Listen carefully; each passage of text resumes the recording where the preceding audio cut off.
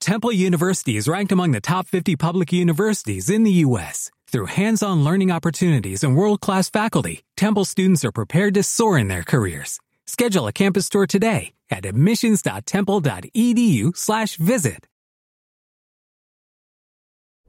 The big news over the weekend. The bridge to Crimea from Russia was bombed. Now, the mainstream media, they're saying, we don't know who did it. Some reports are that obviously it was Ukrainian military of some sort. Why wouldn't it be? Why would it be anybody else? Unless you want to argue there's a third party trying to instigate war, it makes perfect sense that Ukraine is going to try and cut off Russia from Crimea and try and take Crimea back. In response to this, Vladimir Putin launched 84 missiles peppering in the entire country. About 40 of them, at least the reporting I saw, were intercepted. Several of them landed. The most worrisome, of course, was the German embassy being hit by the Russian strike. So obviously now there's concerns over escalation. Germany is going to be sending in some kind of missile defense. Joe Biden has promised some kind of missile defense. So I don't know, World War III. Donald Trump is warning about it again, saying that we need to stop this now. We need to negotiate. He's offered to help in the past, that we may be entering World War III and we have no time to waste. Now, back on the domestic front, we have big news that I have to address, and that's PayPal. Because you may have seen the news that PayPal launched this policy where if you engage in hate speech or misinformation, they can fine you, charge your account $2,500. They quickly backtracked after Elon Musk and some other PayPal, former president of PayPal, called them out and said everyone should just shut their accounts down. I think PayPal got hurt by this. Because we can see on our end, the people who still use PayPal, even though we've gotten off the website, we've lost a decent amount of users. And we're getting emails from people saying, that's it, the final straw, they're switching over. We're going to talk about that story. PayPal has backtracked, saying it was an error. There are some documents archived suggesting it wasn't and that they're just panicking. It's backfiring. But I will say this. Before we get started, head over to timcast.com, click the Join Us button, and then click Become a Member, choose whatever number you want to click. And you will see that we have Parallel Economy. Parallel Economy was co-founded by Dan Bongino. We got PayPal off the website a long time ago. We did this because we knew they were censoring people and they were going to escalate their ESG social credit score BS. I'm glad we did. And I'm glad as many of you as possible moved over. Now, what we didn't do is we didn't discontinue PayPal. For those that are legacy members of the website going back almost a year now and are on members with PayPal, your memberships are fine. But many of you, I noticed, have been canceling. We hope that you come back and sign up using Parallel Economy. And for those that still use PayPal, you can switch over. It's not super easy. You may have to actually just cancel your account and re-sign up. And that's if you used a guest account with PayPal. I'm not entirely sure. And in all honesty, my apologies in that it's a fairly rudimentary website with limited tech because we don't have 200 million subscribers like Netflix or anything like that. But if you haven't already, head over to timcast.com and become a member. Utilize Parallel Economy for two reasons. One, support us, support our journalists, support our work, support our show. And two, support Parallel Economy. This is Dan Bongino, co-founded this company. If we can get more and more users onto Parallel Economy, help them expand, grow, and become a bigger portion of the market share, then we can actually push back against these ESG garbage corporations. So that's one way to do it. Now, let's talk about what's going on. Joining us today to discuss World War III, Russia, nuclear weapons, is actually somebody who has a PhD in battlefield nuclear warfare. I think, is that it? Drew Miller? Correct. Dr. Drew Miller? Yes, Tim, my PhD from Harvard was on underground nuclear defense shelters and field fortifications for NATO troops. So it's the topic today, but I wrote it decades ago. And even then it was politically incorrect to talk about the limited use of nuclear weapons. And we saw this again on Thursday when President Biden said that, I can quote him here, "I don't think there's any such thing as the ability to easily use a tactical nuclear weapon and not end up with Armageddon." And that's what the Democratic Party has been saying for decades, but it's just not true. If Russia were to use a nuclear weapon on the battlefield against Ukrainian troops, we would be crazy as the United States to escalate that to a strategic nuclear exchange with Russia.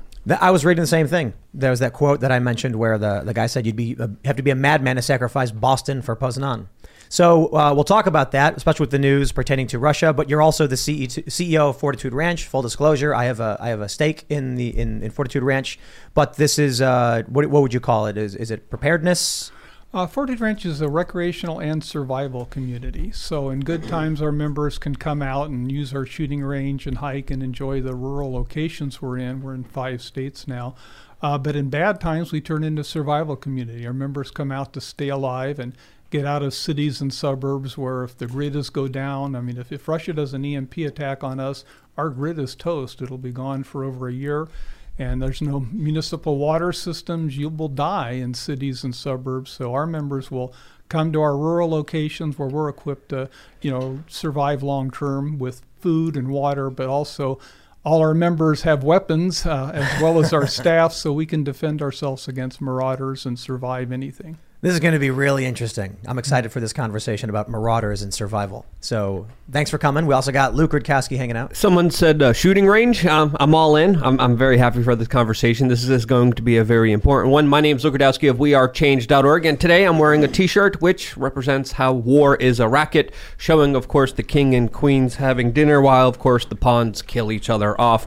And that, to me, is the true reality of war. No one wins them except the special interest. If you like the shirt, you could get it on the bestpoliticalshirts.com because you do. I am here. Thank you again so much for having me. And hey guys, Ian Carlson here. I had a couple of corrections from last week. At one point I said that Alexander the Great and his band invaded and conquered Ursa Minor. It was in outer space. It was actually not the Little Dipper. No, they conquered Asia Minor, which is Turkey, Anatolia, things like that. And also I mentioned last week, Luke and I were talking a little bit about tactical nuclear weapons. I said that depleted uranium rounds are a type of tactical nuclear weapon because they have minor amounts of radiation. But Drew, you were saying they're not classified as nuclear weapons. No, they're strictly conventional weapons. Got it. I just want to say, Ian, if we made a sci-fi cartoon about the future, about a guy named Alexander who gets a spaceship and goes and conquers Ursa Minor, that'd be pretty epic. Space epic. Yeah, there you go. And then technically you weren't wrong. That's right. Okay, let's retcon this. That's right. And many of you may already know, if you tuned in on Friday, that Lydia is no longer with the program. She has moved on. She's going to be doing her own thing, and we'll shout her out when she's ready for that. But pushing all the buttons today is Serge. Hey guys, nice to meet you. My name is Serge, aka the New Lydia. Pleasure to be here. Except the guy. Yeah, except I am a guy. Linda Jr. Yes. Nice hair too. Hey. Linda Jr. I like it. Thanks, I appreciate it, guys. Glad all to right, be here. let's jump into this first story we've got from the Jerusalem Post. Russian strikes hits German diplomatic office in Kiev. Report. The German embassy in Kiev was hit by Russian airstrikes on Monday. German media outlet Bild reported. However, the building has not been in use since the war broke out, the foreign ministry said. Russian-born journalist and political scientist Sergei Sumlemy, probably pronouncing that wrong, now based in Berlin, tweeted about the attack, asking for Chancellor Olaf Scholz and other German officials to issue a response to the airstrike. So, okay, they've not been using it, but if this is the German embassy, this is German territory, right? So what does this mean? Does this mean that Germany is now going to use this as some kind of casus belli, declare war, or is it meaningless? Well, specifically, it was their visa office, and it looked like a lot of these strikes weren't for their intended targets. There was one inside of a playground when Russia, of course, was making a speech saying that this was specific strategic attacks against the infrastructure of Ukraine. The German embassy isn't really infrastructure of Ukraine, but there's a lot of other things happening behind the scenes. I don't think Germany's going to be doing anything with this. I think Germany right now also is having a major bullet shortage. I think that also is something we should be keeping a close eye on. But there's a lot of other things happening with Belarus right now, with Poland telling their citizens to leave Belarus right now. Poland is also checking their bunkers right now to make sure that they're up and running and that they're running properly. So a lot of other things are happening, and this is just episode 1, according to the former Ukrainian president Medvedev, of many episodes to come when it comes to these larger strikes that Russia is going to be launching on Ukraine. I will mention this. From the reporting, they're trying to make it seem like, so Germany condemns, Russia's actions in Ukraine. Then all of a sudden there's an airstrike. One of the strikes happened at a German embassy. And now Germany is set to deliver air defense system to Ukraine within days, according to the defense ministry. So Reuters reporting Germany will deliver the first of 4 Iris-T SLM air defense systems to Ukraine within days. And well, there you go. That's it.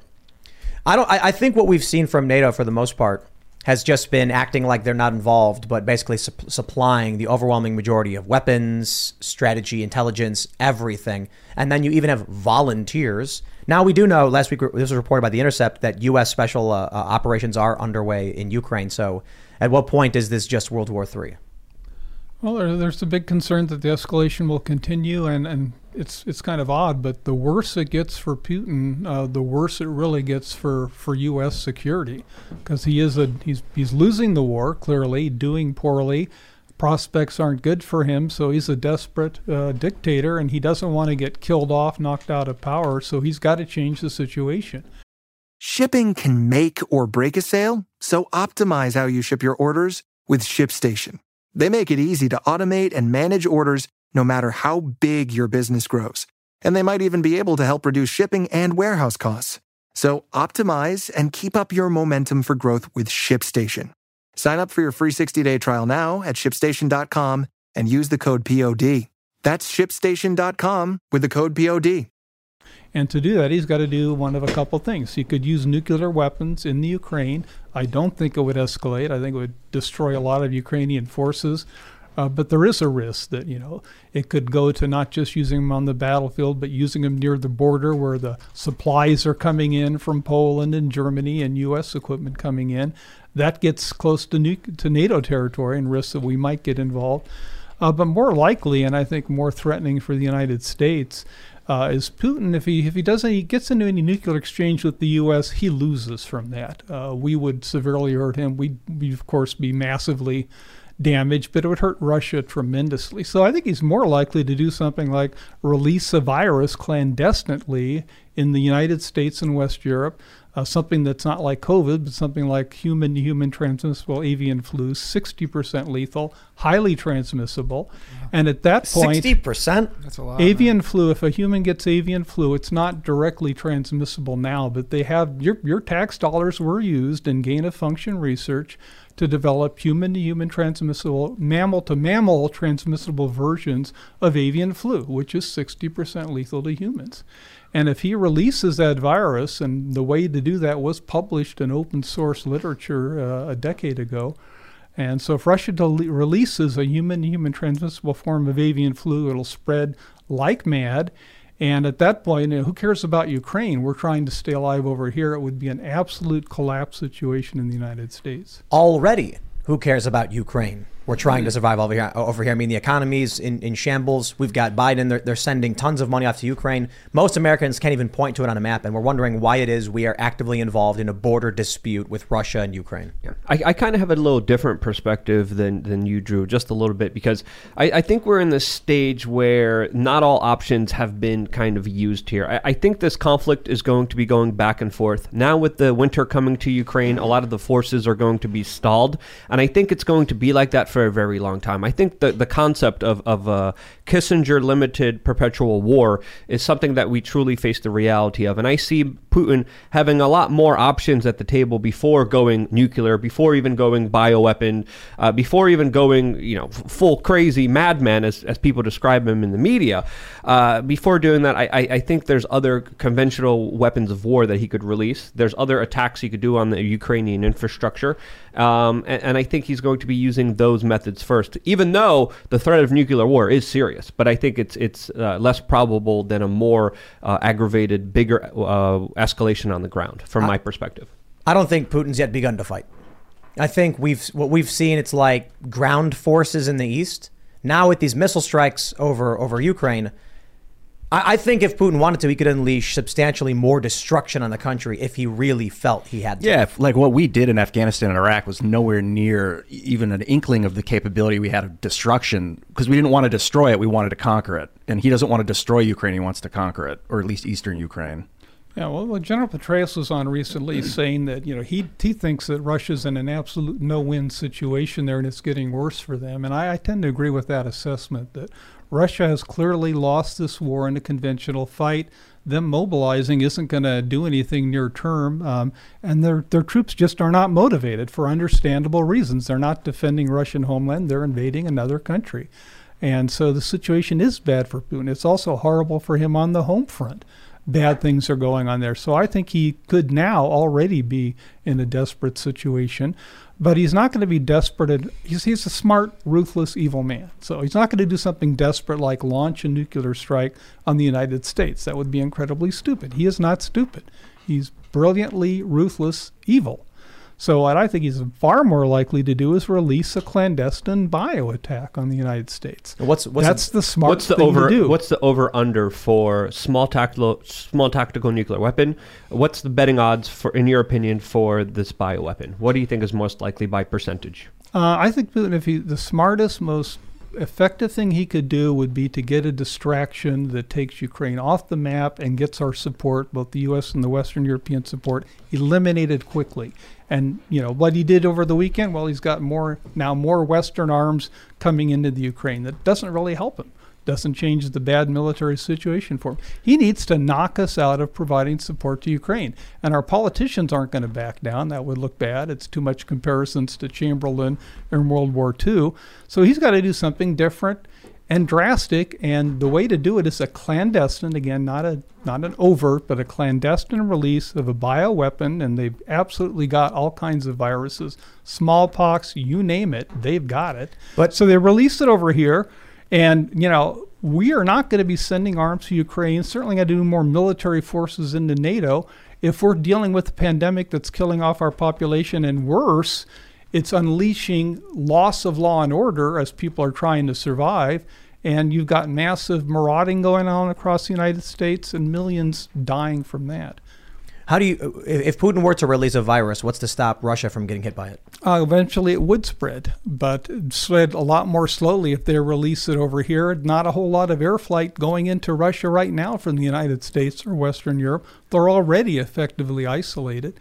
And the other person who could do this is the North Korean dictator. He's another person. He's at the bottom rank of effective, good places, powerful nations. If there's a pandemic worldwide, great place to be would be North Korea. You don't have international travel. You got everyone else now gets destroyed. We could lose most of our population, Western Europe, most of that. Everyone else comes down in power and prestige, and North Korea now isn't so much at the bottom. They're a country that survived the mess. I'd rather be in North Korea than South Korea when there's an international pandemic of avian flu spreading. But what people sometimes don't take into account is clean water, the ability to wash yourself with soap and clean water, and how that can help you overcome a disease. So like people in North Korea that are literally sometimes eating other people because they're starving might end up being much sicker from a disease, even if there's less of a load in the environment because they don't have access to the same kind of treatments that we do. Correct, but if that virus kills off most of South Korea and North Korea can evade it, they can now take South Korea after the virus has died out when the people are dead in South Korea. Is there avian flu? Just really quick, is there anything you're seeing from an intelligence report that suggests that there's a probability that this is going to happen? And again, what's the probability from 0 to 100 that you think this is going to happen? Well, I'm a former intelligence officer, so nothing I say tonight will be release of classified information. In terms of probability, Nassim Taleb wrote the most important, valuable book I've ever read in my life, The Black Swan, The Influence of the Highly Improbable.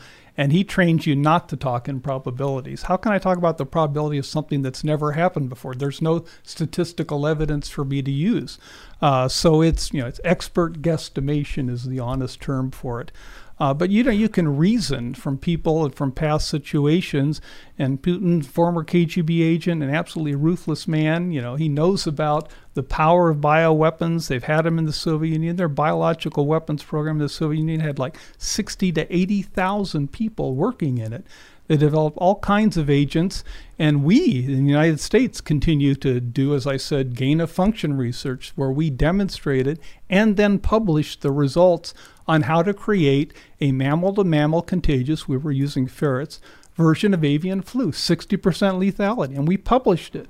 So everyone all over the world, if they want to know how to do it, they've learned it. Yeah, I so think he's got the ability to do this, and it's a smart thing for him to do. And then if he does it clandestinely, Don't he give him doesn't any get ideas. punished. Well, we also got reports that Putin was allegedly terrified of COVID and that he kind of insulated himself away from other people. The way Russia kind of handled COVID, I think, would also have an impact on that because they didn't really do that good of a job. They did have very strict lockdowns and mandates. They didn't really work, just like anywhere else. Do you see that kind of playing into this larger decision? And we don't have to get into obvious intelligence reports and classified information, but do you think it's more likely than a small tactical nuclear weapon? I think a limited use of battlefield nuclear weapons is a highly likely thing, and I think a release of a virus is highly likely. Both of them. There's no way for me to estimate the probability. I'm not even sure Putin would know at this point unless he's already made the decision and issued the order. What would battlefield nuclear weapons look like? Like, what's an example of one, and how would it play out? Sure. Well, a battlefield nuclear weapon, I distinguish between battlefield use, theater use, which is more like a longer range strike into, for example, the eastern parts of the Ukraine near the border of Poland, for example. But battlefield use is limited to attacking other combat troops. It's probably going to be an air burst, not a ground detonation. They don't want the fallout coming into the Russian territory. But you can do a low yield. It could be less than a kiloton. For example, Hiroshima is about 15 kilotons. It could be a 1 kiloton. It could be less than a kiloton. We gave up. We unilaterally dismantled and destroyed our tactical battlefield nuclear weapons back in 1991, the first George Bush president. It got nothing in return. Russia kept theirs, China's kept and expanded and modernized theirs. They still have them, so they could absolutely annihilate Ukrainian ground forces. But would it be why isn't he? Why is Putin not yet using low-yield nukes to just clear the field and take the land? Because he hasn't been in a desperate enough situation thus far. Once you do that, it is an escalation. There is a risk that potentially, I'll give you one example. Once this happens and he gets away with it, I think he would get away with it. The U.S. is not going to respond with a nuclear attack on Russia if they do a nuclear detonation in Ukraine. That would be insane for President Biden to do. He would not do that. So if they do that and he gets away with it, now what's going to happen to nuclear nonproliferation? Because we've told all our NATO members and Japan and so many countries, we will protect you with our nuclear umbrella, and it's not believable. It's never been credible, and this will prove that it's not credible, that we will not use nuclear weapons, most likely, even to defend our allies. In Ukraine, thus far is not a NATO member, not an ally we have to defend. I've been saying basically this for a while, and I've had a lot of people argue with me that I said mutually assured destruction is just not true. This idea that I suppose the idea is if Russia decides to nuke DC, then the U.S. will fire back at Moscow or something like that. But what I was saying is that this idea that the use of nuclear weapons in general results in everyone just firing nukes and blowing everybody up. In fact, there's one really obvious reason why NATO will not nuke back in the war. The war's in Ukraine. Russia's invaded the eastern region.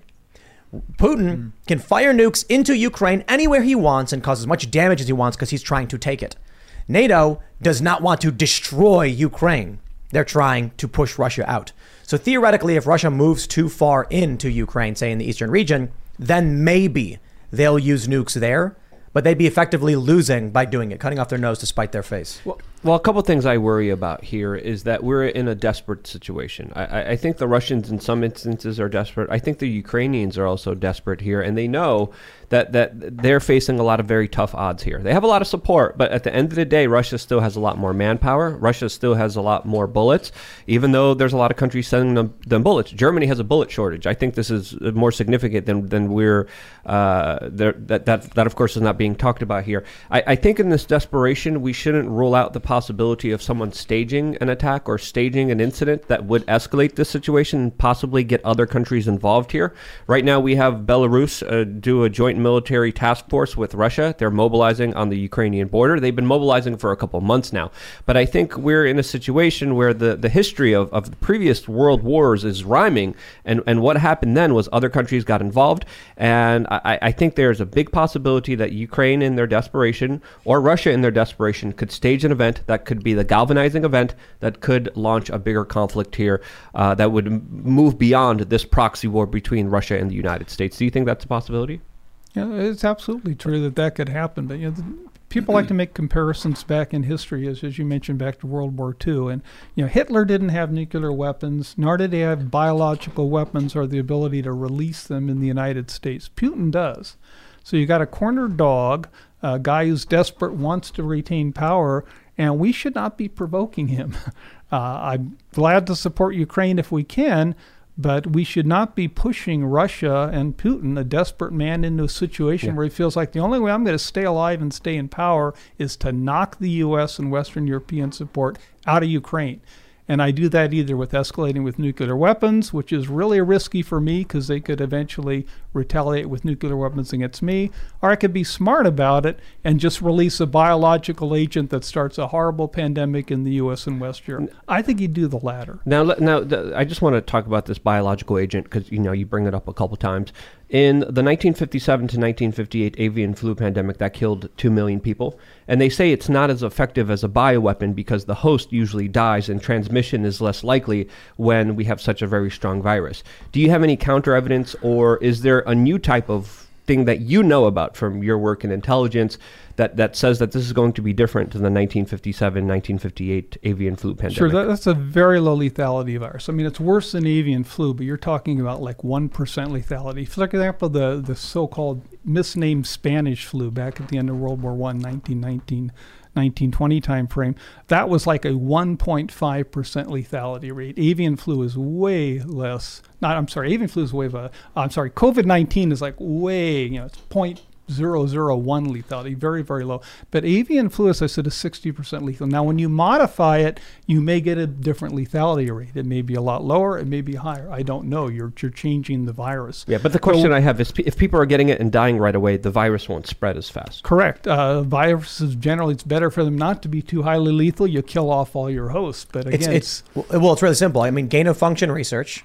You get a virus. You get something as lethal as an avian flu, but you engineer it to have a 2-week delay in symptom onset. That's the worst. That's the third thing. I mean, I've been talking about transmissibility and lethality, but Tim, you just brought up the third really bad thing. If it's got a latency period where I'm contagious, I'm spreading the virus, but I don't have any symptoms yet, then you're really, really screwed over. We were talking about this last week that with the Lucky Land Slots, you can get lucky just about anywhere.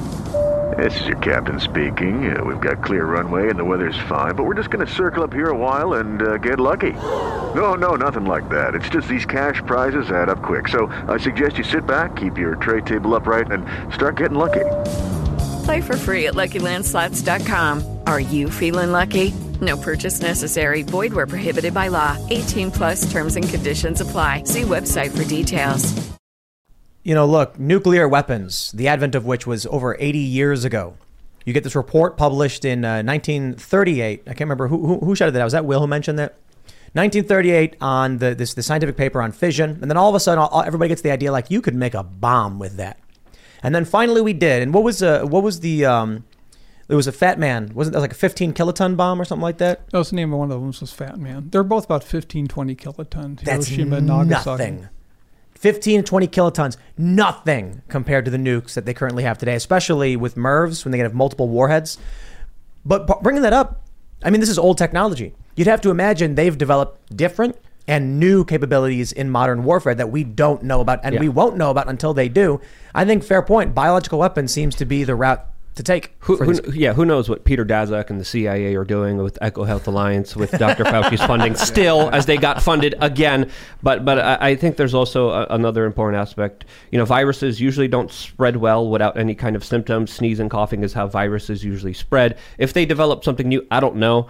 But this would be end of the world. You launch a bioweapon, it's going to affect everyone. Spread through the food supply. COVID was found in ice cream. And it can live in animal fat. You got to watch out for food. Just from my assessment, my research, I do think smaller escalations, more attacks on the infrastructure in Ukraine, and I think a bigger all-out war and potential false flags are more of a possibility than bioweapons from my perspective, in my opinion. Yeah, but hold on. We're not like, I don't know if this is what you're saying, but my view is not that Putin right now is just like, flu.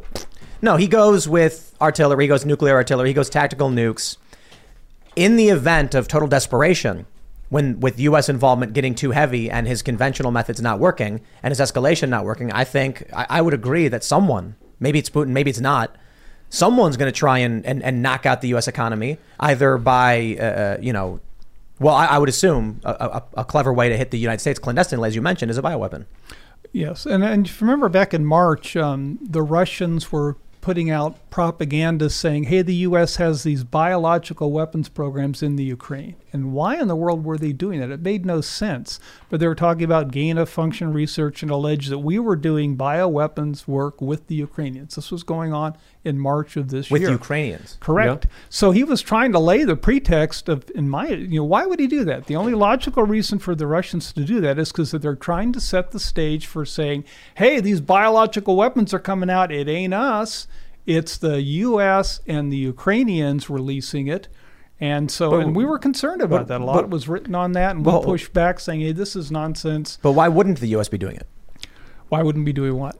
We're building biolabs to make weapons. Well, we signed the treaty saying we would not use biological weapons in warfare, and I think we're following that. But I think it's very probable that Putin could do that, and he could be doing it tomorrow. Well, if you remember in Ukraine, the U.S. corporate media and political establishment first said, there's no bioweapons, there's no biolab facilities in Ukraine. And then the Secretary of State, Under Assistant Secretary, came out and said, there's medical facilities in Ukraine we got to get to immediately before the Russians get to. And everyone's like, yeah, we're doing research there. What kind of research? Gain-of-function research, trying to take a virus and make it the most lethal, the most dangerous virus that we can in the name of science, even though many scientists argue that there hasn't been any gain-of-function done for any kind of scientific discovery, but predominantly done to have bioweapons out there. So when you look at the United States, Barack Obama banned gain-of-function research. Donald Trump, for some reason, allowed it to happen, and that's when Dr. Fauci, Peter Daszak, EcoHealth Alliance went to Wuhan, China,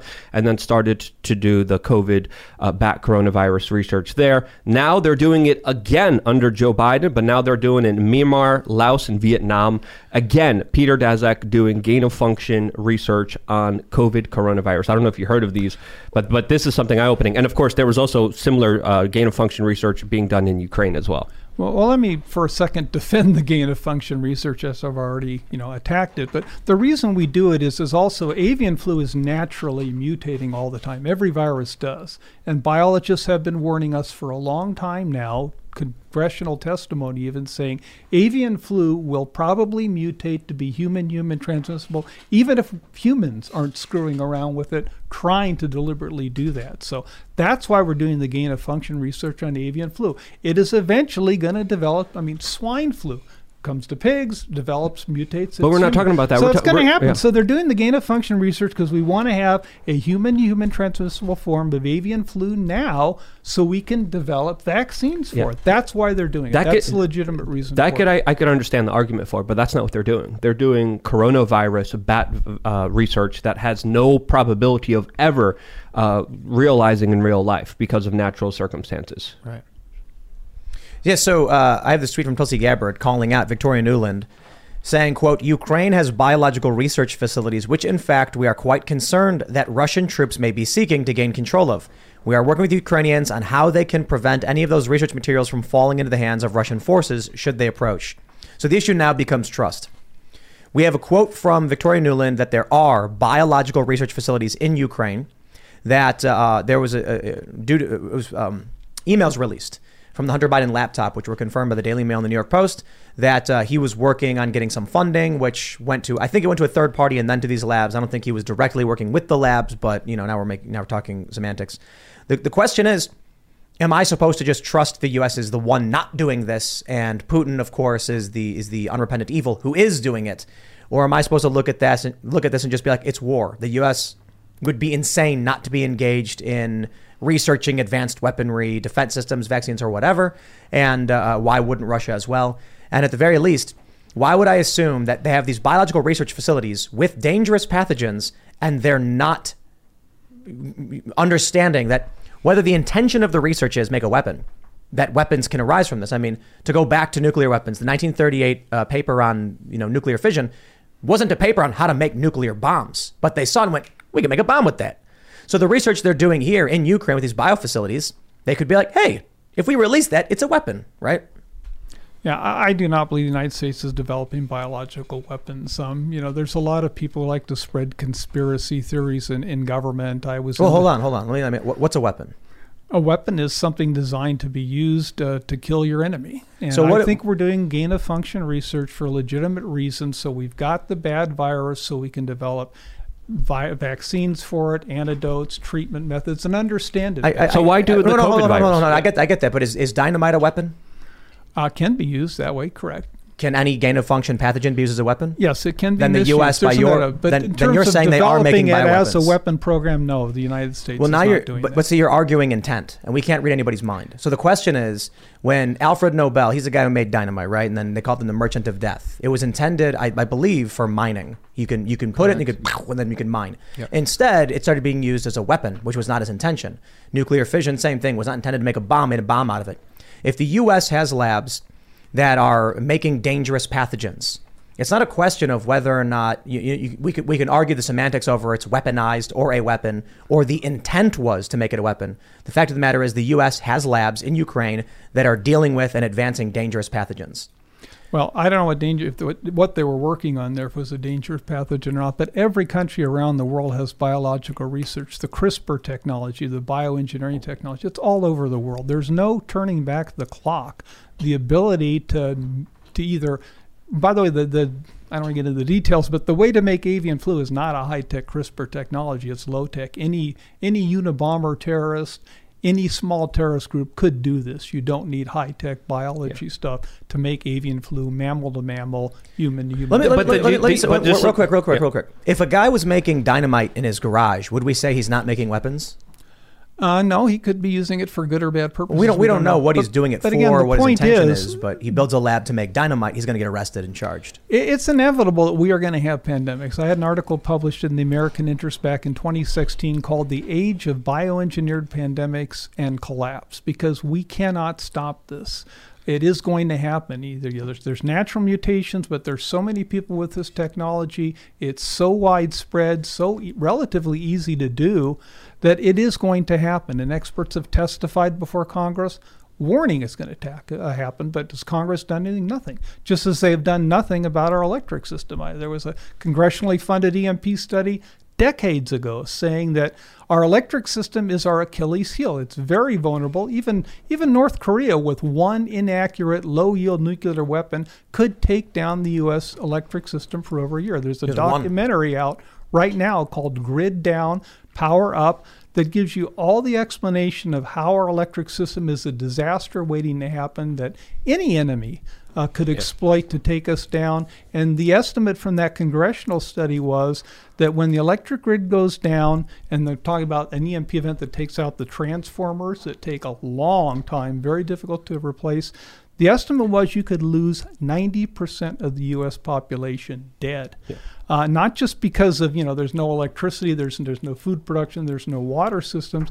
Also because people aren't just going to, stay at home and, quietly, politely die. They're going to go out to steal food and water to survive. You'll have massive loss of law and order, massive marauding, and people are going to get killed. Their estimate was you could lose 90% of the population. So Congress knows about that. They know about bioweapons threat. The Johns Hopkins biological experts have testified over and over before Congress, warning about avian flu, warning about bioengineering, but there's no votes in prevention and preparedness. They don't do anything about it.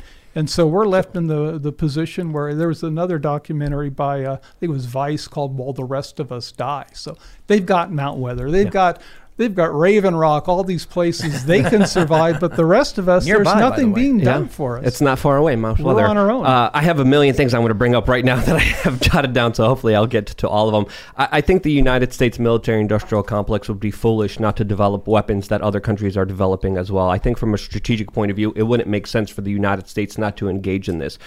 You said a lot of the research is being done to help people, to prevent and create vaccines, but the United States had an official biological weapons program time where they weaponized anthrax, Q fever, and many others previously before. Why would they stop now? What evidence do you have that they stopped? And as you previously mentioned, you said that the United States is doing this to help people. This gain of function is to help people. But we just talked about the COVID coronavirus. Why were they doing that research when there was no natural ability for that virus to be realized in human life? Why were they officially doing that project when there was no particular need for it? Well, let me do the first part. I mean, we have stopped developing biological weapons. We once signed a treaty saying we wouldn't, and our government is largely full of good people who do, the right thing. We don't have a biological weapons program. I'm sorry, I have to push back. I have to push back on that. Let me do number two before you. So the number two thing is we have nuclear weapons. So if Putin does release a biological weapon against us, and we know it's Putin, can prove it's Putin, our response is we'll nuke the hell out of you. You can't prove it. We might be able to. No, I mean, the but issue, that's our policy. That's the other reason we give up biological weapons is we have nuclear weapons. But we signed that treaty treaty with with Russia. Biological weapons against us, the logical user response is we'll nuke the hell out of you. Is the EU in any way working on biological weapons? Probably not. What if the U.S., you're right, they are abiding by this treaty, and so in fact the bioweapons research was happening in a country like Ukraine, which is not a NATO or EU member state?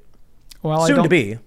Our government said they weren't, and I do trust our government when they said the Ukraine was not doing a biological weapons program. What about chemical weapons? Well, the Secretary of State, Undersecretary, officially launched that there's biological research facilities in Ukraine. Why would the United States not do that program domestically? Why would they choose a poor country that's known for corruption to do scientific experiments that are known to be dangerous? That sounds the alarms to a lot of people who are saying this is circumstantial evidence that they're doing this biological dangerous research in their country, not to have any fallout or responsibility here in the United States.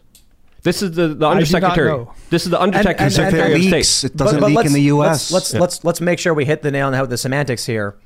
Dangerous pathogens are there. That's what Victoria Nuland said. Biological research facilities are there. Russian troops are trying to gain control of it. There's dangerous pathogens there at these labs. All of that is, according to the U.S. government, true and correct. Now, whether or not you want to argue it's a weapon or not is the intent of the person behind it. And if you can't read their mind, what's the point? Yeah, this is the thing about white phosphorus. They used the American military used in Fallujah in 2004. They called it an incendiary. They said the purpose of this weapon is to light up the battlefield so we can see people. But what they don't say is that the white phosphorus was also melting the skin of the civilians that it was lighting up. So they said, hey, our intention wasn't to hurt people, so it's not a weapon. It's just a lighting up mechanism. Yeah, but it was also an incendiary weapon. So just because you call it research for prevention doesn't mean that it's not also potentially going to wipe out the population. I don't even care about the term research. If they are doing gain of function research, they are producing dangerous pathogens, period. Now, whether or not, look, like I mentioned, Alfred Nobel was shocked to discover he was the merchant of death when his obituary was accidentally published. Was he an inventor of a powerful weapon? I don't think that was his intention. And that's why he came out and was like, I got to do this Peace Prize thing. But again, if the U.S. government said we're going to be putting up a bunch of plants that build explosives, we would call that weapons research. Yeah, the word weapon is a pejorative, right? And you just call them explosives, call them biological pathogens, call them chemical agents. But whether or not they're weapons is irrelevant. But it's all intention based. My point is, there could be someone in the U.S. government who says, "Hey, you know what? The U.S. government needs explosives for construction, mining, clearing debris. So we're going to create a bunch of factories that make a variety of explosives." That guy does that. The next guy comes in and says, "Hey, you got a bunch of weapons here I can use." So we can argue about the definition of weapon, but the fact is the U.S. is making dangerous gain-of-function pathogens. If someone at any point decides to weaponize them, that'll be on them, but they exist and they can be weaponized. Right. I think it's kind of similar to the situation in Lebanon when you had all the buildup of that fertilizer. The fact of the matter was it's a time bomb waiting to happen, waiting for a spark. I think no matter what, there still is fertilizer building up. There still is a situation that's arising. And it's only a matter of time before something kicks off that causes a calamity, the worst you can expect. I just mean to say it doesn't really matter if there's a person, twirling their mustache being like, we're making bioweapons, because they are like, yeah, we're advancing dangerous pathogens. But don't worry, it's not for weaponizing. It's like, well, a bad person can get them. A bad person can get elected. A bad person can get promoted. A bad person can force their way in. And then there's I think, I'm not trying to drag research. I understand, like you make a good point. The gain of function has a real purpose. The problem is that technology is neutral and bad people will do bad things. So I don't like to jump out and be like, they're making weapons, as much as I'd like to say they're not making weapons. No, they're making dangerous things. Exactly. It can be weaponized. Remember when they were like, Assad is gassing his own people. We need to invade. You know, come on, guys. Keep your eyes open for Putin is dropping biological agents on his own people, but he's doing it in Ukraine first. Come on, guys. Yeah. I want to jump to this. I guess you can call it a story. This tweet from Interactive Polls. Breaking. NASDAQ falls to 2-year low on Monday, minus 1.84%. S&P lost 1.2%. Look at this picture. I mean, there's some green in there. Okay. It's not as bad as that image of when Joe Biden was raising his fists and then people put the collapsing market behind them all in red as that meme. That was a good meme. But we're at a 2-year low now, and the stock market is dropped below the levels it was at before Biden became president. So I don't want to make this one political. I want to make this segment talking about the collapse of the economy more personal for individuals, and ask you, Drew, as we are watching an economic downturn. We're seeing inflation. We're seeing gas prices now go up. My question is, if this trajectory continues for whatever reason, be it the war or whatever, what happens to the average person's life? You as somebody who runs Fortitude Ranch, this recreation and survivalist community, you had to have done all the research in your middle of the class nuclear family. Economy hits. What does their life look like, and how bad can it get? Well, a lot of people are calling for the recession, so there could be losses of jobs coming, although thus far that hasn't really happened, higher prices. But the thing that's really going to hurt people next year is food prices, not just because of normal inflation everywhere, but because of the lack of fertilizer, since they come largely from the Ukraine and Russia, and we're not getting those. And there's predictions of not just higher food prices, but in some parts of the world, you're going to have famine next year. Because food production is going to be way, way down. Sri Lanka, food right? prices are going to go way up. And there have been other contributing factors, stupid government policies trying to stop fertilizer use in some ways for environmental reasons. But the world is facing a bad famine situation next year, assuming something worse doesn't happen, like Putin releasing a virus this year. Or nuclear war or whatever. So the average family, somebody who... I assume the average person, they don't really pay attention. I was thinking, we were talking about the war stuff. I was like, why don't people care about this more? Why are there so many people that we try and talk about? I don't care about war. What's going on? Putin? I don't even know who that is. Ukraine, where is it? And then I'm sitting here, listening to Luke talk about the variety of things the U.S. is engaged in, what Russia's doing. And I'm thinking to myself, this is the kind of stuff that if you don't know about, one day it smacks you in the face. The war erupts, the food shortages, the food prices. For the people that have been paying attention and have done some degree of preparation. It is Ryan here, and I have a question for you. What do you do when you win? Like, are you a fist pumper, a woohooer, a hand clapper, a high fiver? I kind of like the high five, but if you want to hone in on those winning moves, check out Chumba Casino. At ChumbaCasino.com, choose from hundreds of social casino-style games for your chance to redeem serious cash prizes. There are new game releases weekly, plus free daily bonuses, so don't wait. Start having the most fun ever at ChumbaCasino.com. No purchase necessary. VGW. Void where prohibited by law. See terms and conditions. 18+. They're in a much better position. So with that in mind, let's say this escalates to hyperinflation. Let's say it does, something bad happens. Let's say it's either a nuclear strike. Let's say it's a virus or something happens. The average person in the United States, what do you think their day is like when the grid gets hit, or when gases are gone, or what happens in the worst case scenario?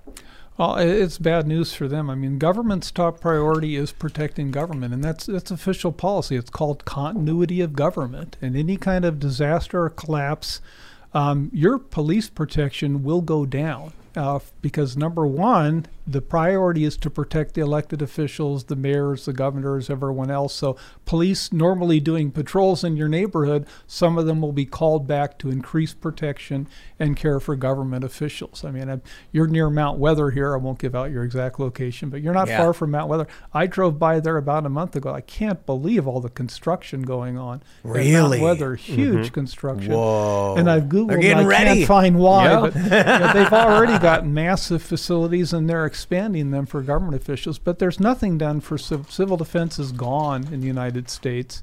and there's nothing being done. And the thing that makes me the maddest is there's not even the warnings. Government should be issuing warnings to people about situations like the coming food price jump that we're going to experience, the likelihood of famine because of the Russia-Ukraine situation. And it just doesn't happen. There's not care for us. It's all about, current issues and winning votes, and debates that relative to life and death are trivial. All right, my favorite city in all this, New York City. What happens when the grid gets hit, when the food stops flowing? It'll be. There used to be a saying in the preparedness industry, 48 hours to animal. In 48 hours, it'd take 48 hours for people to realize how bad it's getting, and then they'd turn into their animal instincts and they would kill to survive. I think it's more today, probably more like 48 seconds or 48 minutes to animal, because people are aware now that when the grid goes down, for example, again, you ought to watch Grid Down Power Up documentary. When the grid goes down, immediately there is no water system flowing. So people are going to start filling their bathtubs. Everyone does that. So within 5 minutes, municipal water is gone. There's no fuel being pumped. Yeah, if everyone starts filling your bathtub and there's no pumping going on, the system shut down. So there's 3 days food supply in an average supermarket. That'll be gone in the first hour or two. People are going to run to the grocery store. They're either going to pay or more likely they'll just start looting. I think violence will start in the first hours. People stealing and potentially killing to survive, because they're going to figure out, hey, there's no way you can survive in New York City without an electric system, or there's a bad pandemic. I disagree. We were there. Like Luke, you were there during Sandy, right? Yeah. Yeah, the power was gone for like 2 weeks in Lower East Side. I think it was a couple days out in the Upper West Side where all the rich people were. Is that what it was, Luke? It was like 72 hours or something? Yeah. Staten Island got hit really hard, and parts of Lower Manhattan got flooded, as well as some parts of Brooklyn. And it wasn't calamity. It wasn't too crazy. I did a cleanup in Staten Island. A dude's boat was on the street. It was nuts. The issue was that they could still bring food in. There was still gas. There were still cars. No, that's localized. I'm talking about a national loss of the electric system, a national pandemic that's all over the place. So this is what I mean to say is, when people have faith, the government exists, aid is coming, they're chill. But if something happens where people, their confidence has to be rocked. So my view is, I don't know about the first hour. I think a lot of people, the smart people, maybe not even necessarily smart, but the more cutthroat, they're going to go out and they're going to get whatever they can as fast as they can. I think most people in New York are going to be looking around confused and just shrug. I got to tell you, man, I love telling that story of when I worked for Fusion and the fire alarm went off and everybody just sat around staring at it. As soon as the alarm went off, I got up and left the building. And then people only left the building when the fire department actually ran in with their gear. That's the average person. The grid's going to go down. They go, oh, the power is out. I got to tell you this, a second story. I was in working for Fusion, and I'm in New York, and the power goes out, and the alarms go on saying, everyone remain calm and remain in the building. And I was like, no thanks. And I left. I'm like, it was apparently there was a flood. There was a leak that hit something electrical and created a huge risk of fire. But they were like, no, everyone stay calm. Just keep doing your thing. I'm not sticking around for that. I think what's going to happen in cities like New York, something bad's really going to happen. And the average person doesn't read the news, doesn't watch the news, doesn't pay attention. And if they do, it's through really bad sources who are lying to them. And so they're going to sit there and they're going to be told, hey, everybody, the economy is going to be fine. Just stay home for the day. A day goes by, the food's gone, the water's gone, the economy's gone, their money's worthless. These people are going to lose it. Most of these people are probably going to get, the marauders are going to come for them. These people don't seem like the kind of people who are going to be able to survive. But some of these guys are going to just go around and become marauders. Poor NPCs. I don't know. There's a lot of obese people in the United States. I think they have a lot of extra fat that they're going to, of course, depend on. And they're probably going to TiVo American Gladiators or some sports balls and then let their fat whittle away and start some fasting. That's not by their choice, but obviously it all depends on. There's a number of scenarios happening. I wanted to ask you, Drew, from all your work, especially with intelligence, what do you think is the most likely scenario and situation, especially after coming out of COVID, that could lead to the worst case scenario? What do you think is the most impactful, the most likely situation? Well, at Forte Ranch, we actually track 50, we call them trigger events that could lead to a collapse. And the ones that we rate as, ignoring Ukraine right now in the current situation, but overall, we rank a pandemic, a really bad pandemic, is the most likely event that's going to happen. And, we've had biologists warning us that we're actually overdue for a really bad pandemic. The influenza ones tend to come in cycles. We're kind of overdue for that. And it's so easy to do man-made, and it's so likely that a country like North Korea or Iran, we're the great Satan to Iran. And again, will the virus spread back to the country that releases it? Yes, but before I release the virus, I can develop vaccines clandestinely, so it won't hurt me when it comes back, or it won't hurt the people I care about in my country if I'm Iran or North Korea. Hold on. I disagree, and I'll tell you why. Here's what I think would happen. Be it Iran, Russia, North Korea, China, or anybody, some corporation. They will release the virus in their own country first, but a weaker strain of it. It will have a low mortality, which will result in some death, but most of the people will just get sick and then get over it. Stop giving them ideas, Tim. No, this is not giving an idea. This is what happened with Spanish flu. China, many people, I was reading about the history, like why didn't China get hit by this? In fact, they did before everyone else did. Right. A weaker strain, but a similar strain, swept across China. Many of them got very, very sick. When the Spanish flu then emerges, I think it was in the United States, but then it was seen in Europe with all the fighting. So that's how I believe how it got its name. When this starts spreading, it does make its way back to China, but they already had immunity to it from the weaker virus that had hit them. So I think what would actually happen is a smart country produces two versions, a very weak version and a very strong version. They give themselves the weak version first, then the strong version is released. So when it does come and hit them, mortality is minimal. But the point is, this technology, this ability has never existed before in human history. It's out there now. There's all kinds of forms it could happen with. And, the experts use the word inevitable. We are going to have these kinds of pandemics. But back to your question, Luke, it's not just pandemics. The other really big one, likely one, is our fragile electric system because it's vulnerable in so many ways. We've been talking about, a nuclear EMP attack and North Korea's nuclear weapons. This is open source. This isn't classified information. The Russians helped them, actually Soviets before Russia, helped them design nuclear weapons that are designed for maximum EMP effect. They don't have to be accurate. They go off in our atmosphere, one or two, and the U.S. electric grid is toast at that point. There's cyber attack that could take down the grid. There's physical attacks, and they've been done. There was an attack out at a station in California, a very well carried out attack that destroyed the transformers there. Cyber attack? No, physical attack. Wow. There's a lot of solar flares, natural effects can take down our electric grid. That's why, again, you've got to watch this documentary, Grid Down, Power Up. There's so many ways our fragile electric system could go. And when I say go, it's gone for over a year or more. And most Americans will not be alive if it comes back up. We'll be dead. I think we've been hit by cyber attacks we have. Recently. And you just don't hear about it. There was one story. It was highly speculative. I know. I'm just saying, just a thought. It was around the time that Donald Trump was an airstrike was on its way to Iran. Trump calls it off and says no. Publicly, he says, I did not think that 500 people who would have died, the loss of life was worth what we would be retaliating for, or something to that effect. However, around the same time that the U.S. launches this fleet to go conduct an airstrike, a refinery in Philadelphia explodes. I asked some of my my hacker buddies, do you think there's what is the likelihood that in response to the U.S. engaging in a military operation, Iran conducted a cyber attack against a refinery, blowing it up, and we know they did it, so we backed off. He told me it was very, very low, not very likely, however possible, but just not at all likely. They all basically said no way, lottery tickets chance, but possible, sure, I guess. So my thing is, that was just one example of a scenario where I see this and I'm like, could it have been that the cyber attack blew up the petroleum refinery? So then Trump, seeing that vulnerability, cancels the attack, knowing it's going to lead to a greater escalation in cyber warfare? Maybe not. Again, I'll stress, my expert buddy said they don't think that was the case based on how it went down. But thinking about that, there have been many circumstances where we've seen various industrial facilities have fires start abruptly. And the answer is sometimes fires start.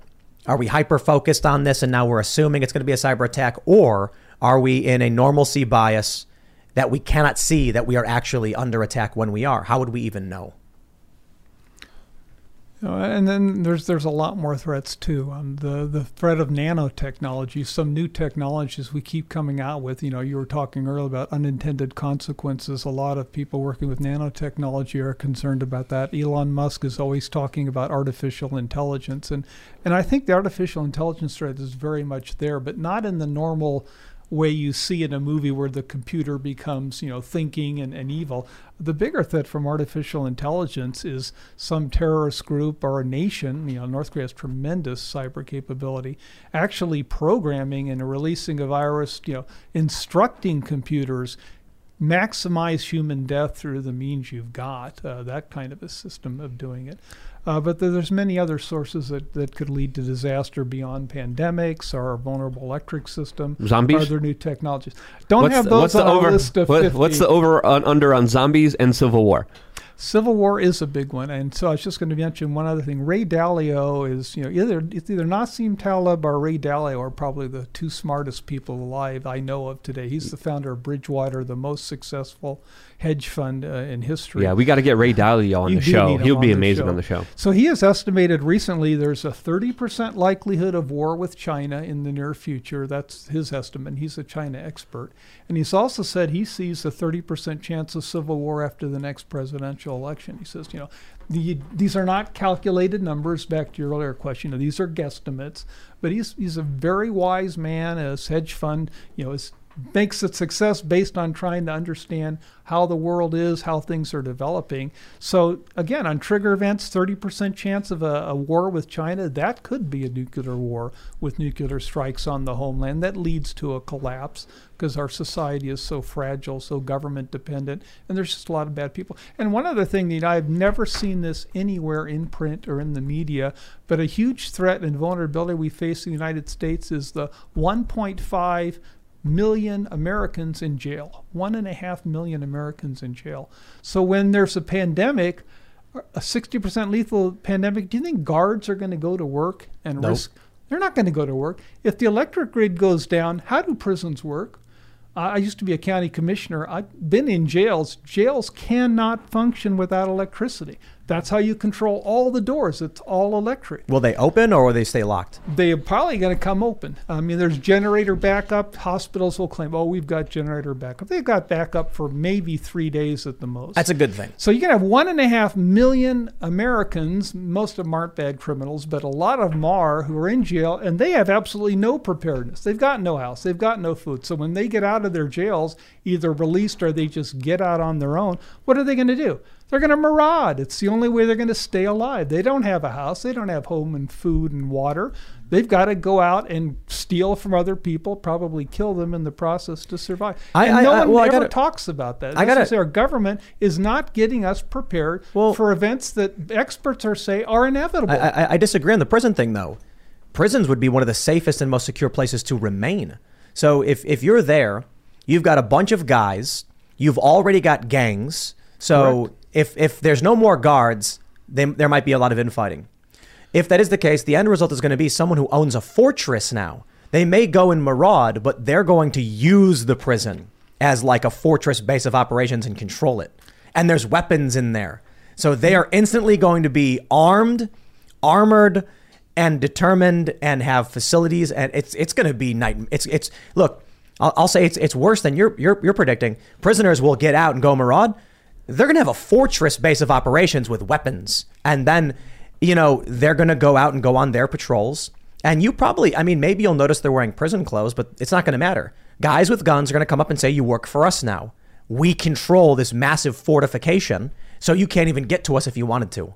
That's a worse scenario than I had imagined. Let me ask you about this, though. You mentioned driving past Mount Weather. And so I looked up this story from the U.S. Sun, ready for nuke Armageddon inside doomsday bunkers designed by U.S. government to withstand nuclear apocalypse and restart America in case of wipeout. They say the U.S. government built several doomsday nuclear. Look at these pictures. Why would they even show anybody? This is Cheyenne Mountain. Can withstand a 30 megaton nuclear bomb. Oh, okay. So you mean it can't withstand the Satan II missile? What's the point? Thanks for telling us. I got to tell you, I see these videos. I see these photos, these stories about Mount Weather, Am I really supposed to believe that Raven Rock, Mount Weather, these facilities are the legitimate facilities for our government when we all know they exist? And 30 megatons, is that it? Come on. Sarbama was 100 at full capacity. Not that they're going to get a bomber over it. But taking out an underground fortified facility is not easy. You have to have tremendously good accuracy. I grew up in Lincoln, Nebraska, 60 miles from Offutt Air Force Base Strategic Air Command headquarters, one of the top nuclear targets. And I remember reading one day that the accuracy of Russian Soviet missiles was about 50 miles. Although that's great, they're going to aim it off and they're going to hit me in Lincoln. I mean, they're not that accurate. Now that's improved a lot. Our weapons have improved a lot. But when was the last time we even detonated a nuclear weapon? It's been about 30 years. We got rid of underground nuclear testing. So for a nuclear weapon to go and take out something like Mount Weather, it'd have to be very, very accurate. Weapon would have to have its full yield. But why? And they're probably not going to have that accuracy. So I think they will survive in Mount Weather. No, I'm saying they've got to have other bunkers we don't know about. Well, they have a lot of them. There's Site R. There's quite a few in Pennsylvania. Again, you guys are in a bad place for nuclear weapons here. I disagree, Camp actually. David, you got the Pentagon, you got D.C., you got Mount Weather, you got Site R. They're not that accurate. So if they're aiming at them, they could end up landing on you. I think, well, first, before we get into the nuclear stuff, I wanted to ask you about driving past Mount Weather. They're doing construction there. Oh, a lot of it. And I say that's above ground, and most of it's underground. So I can't imagine what's going on underground. So it's already been a huge FEMA facility. We got to get some reporting on this. We got to send somebody to go interview somebody. To get disappeared, you mean? Politely request an interview. The government is very secretive, especially about their other facilities that they don't talk about, that there's no pictures of, that there's no talk about.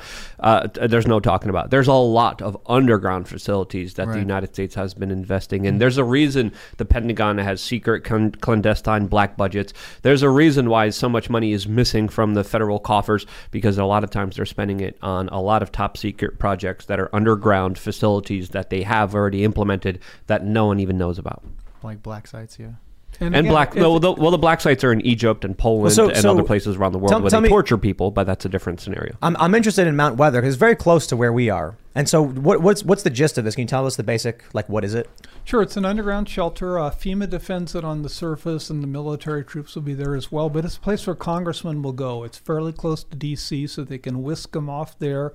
And they've got fantastic facilities. They even have media rooms, so the congressmen can continue to, transmit to their constituents and, not lose votes if there's another election, I guess. But they have fantastic facilities where they'll stay alive, and nothing is done for the rest of us.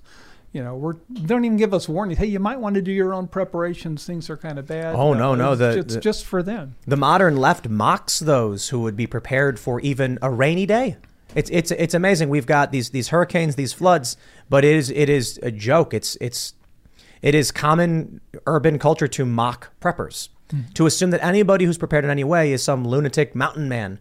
When I was in Arizona a couple of years ago, and it was during the toilet paper conflict. Everyone's fighting over toilet paper. I go to a gas station, and some lady, I said, how has it been out here? And she's like, this is the middle of nowhere, Arizona. It was like a weird little rest stop, and she's like, oh, we're good, we're preppers. So we've got 3 months worth of toilet paper already. So we haven't noticed anything. And I started laughing, and I was like, you know what? While they're all fighting in Walmart over toilet paper, they're making fun of you for having it. It's just the craziest thing. Yeah, well, the image of preppers and preparedness has improved a lot over the past couple of years. It was partly COVID-19, but it was really less COVID-19 than things like Portland and all the unrest that was going on. People saw how if people start protesting, start looting, police cannot stop it. I'm not criticizing police. There just aren't many of them compared to people. If a lot of people start breaking the law, start looting, start doing whatever they want to do, you cannot stop them. So people have realized that, you really do need preparedness. People can get out of control, can do violence, and you cannot put it down. There's not enough police or even military folks to do that. One of the funniest things ever was when the pandemic started and a bunch of liberals were lining up outside of gun stores to buy guns for the first time. And the best thing to emerge from it was the gun store, I think it was in California, where they were the guy makes a video saying, stop complaining to me about why you can't buy a gun. You voted for this. You all voted for it. People come to the gun store thinking they can buy a gun and then walk out of the store with it, and they can't. They got to come back 3 days later, and they're freaking out what, why? There's a pandemic. There's no food. I need to protect myself. Well, too bad you voted for it. That's why I like states like West Virginia. Constitutional carry. You walk in, you got to fill out your federal background check. But, the first time you do it, I think everyone I've seen, the first time they've tried, they've been held up a little bit for a day or a couple days. But then after that, it's like you walk in, you can get it, you can carry it right out, conceal it and whatever, and take care of yourself. And you can defend yourself. So I feel like New York City is going to be, man, I don't even know. I don't think any movie or any fiction has done apocalypse justice as to what I think would actually happen in a city like New York. In central Brooklyn, where in the first day when a collapse happens, nobody has any idea what's going on. They have food in their fridge, it starts running out, they go and look around, people are confused. By the second day, all the food's probably gone, taken. Within a few days, anything that was perishable has perished, there's some canned goods left, and now people are really hungry and really thirsty and looking around wondering what's going on. So what? By then, the smart people have all left, and the people who aren't smart and have been confused this whole time, what? Eat each other? Drink blood? Well, there is a much, much bigger and better awareness of preparedness in the U.S. over the past years. I mean, that's absolutely clear. We cannot keep up with the demand. We get people every day emailing us, asking for information, wanting to join, and we just fall further and further behind. We can't meet the demand. That's why Fortitude Ranch has started franchising now. We can't build enough to keep up, so we're franchising now. So if you've That's kind of crazy. If you've got a survival community, or if you've got an RV park, you got a ranch, and you think, hey, I could have a nice survival facility here, you can now build one, and we will help you do it through our franchise program, because we can't keep up. We also can't keep up with hiring. So we're looking for more folks. If anyone's interested in working on our staff or the staff of a franchisee, if you want to contact FortitudeRanch.com on our website, we're looking for more people, but we can't keep up with demand. And there's one other point I wanted to make is the other reason why preparedness has had a bad image is that stupid show Doomsday Preppers, which made preppers look like idiots. When the reason they did that is the first rule of prepping is don't tell anyone you're a prepper. You keep it a secret. You don't want people to know, hey, I got a lot of guns and food and ammo at my house.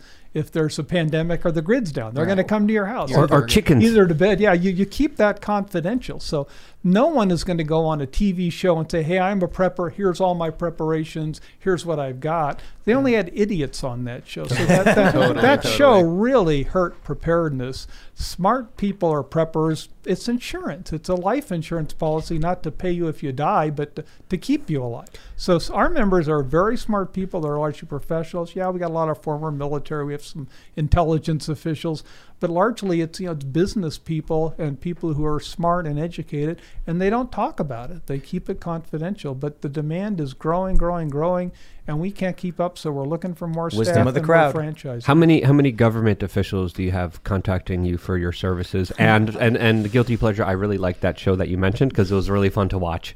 But not strategic, but it was fun to see. Well, government officials don't need us. Again, they've got that. I mean, even at the state level, the state patrol provides protection for the government in the normal course of duty, and they'll do a lot more when there's a collapse. What about government employees? We have government employees. We have people from Homeland Security, from the Pentagon at our West Virginia location. Does it seem like there's more of them? More people work for the government than other sectors? No, most of our members are business professionals is probably our most common category. We have a lot of doctors now. That's the other thing COVID-19 changed for us is the medical community really got hold of preparedness. Wow. It used to be, sometimes we would have a hard time getting doctors. And we had 4 doctors at Fortitude Ranch, Colorado. I don't need 4 doctors there. But a lot of them have joined since the pandemic.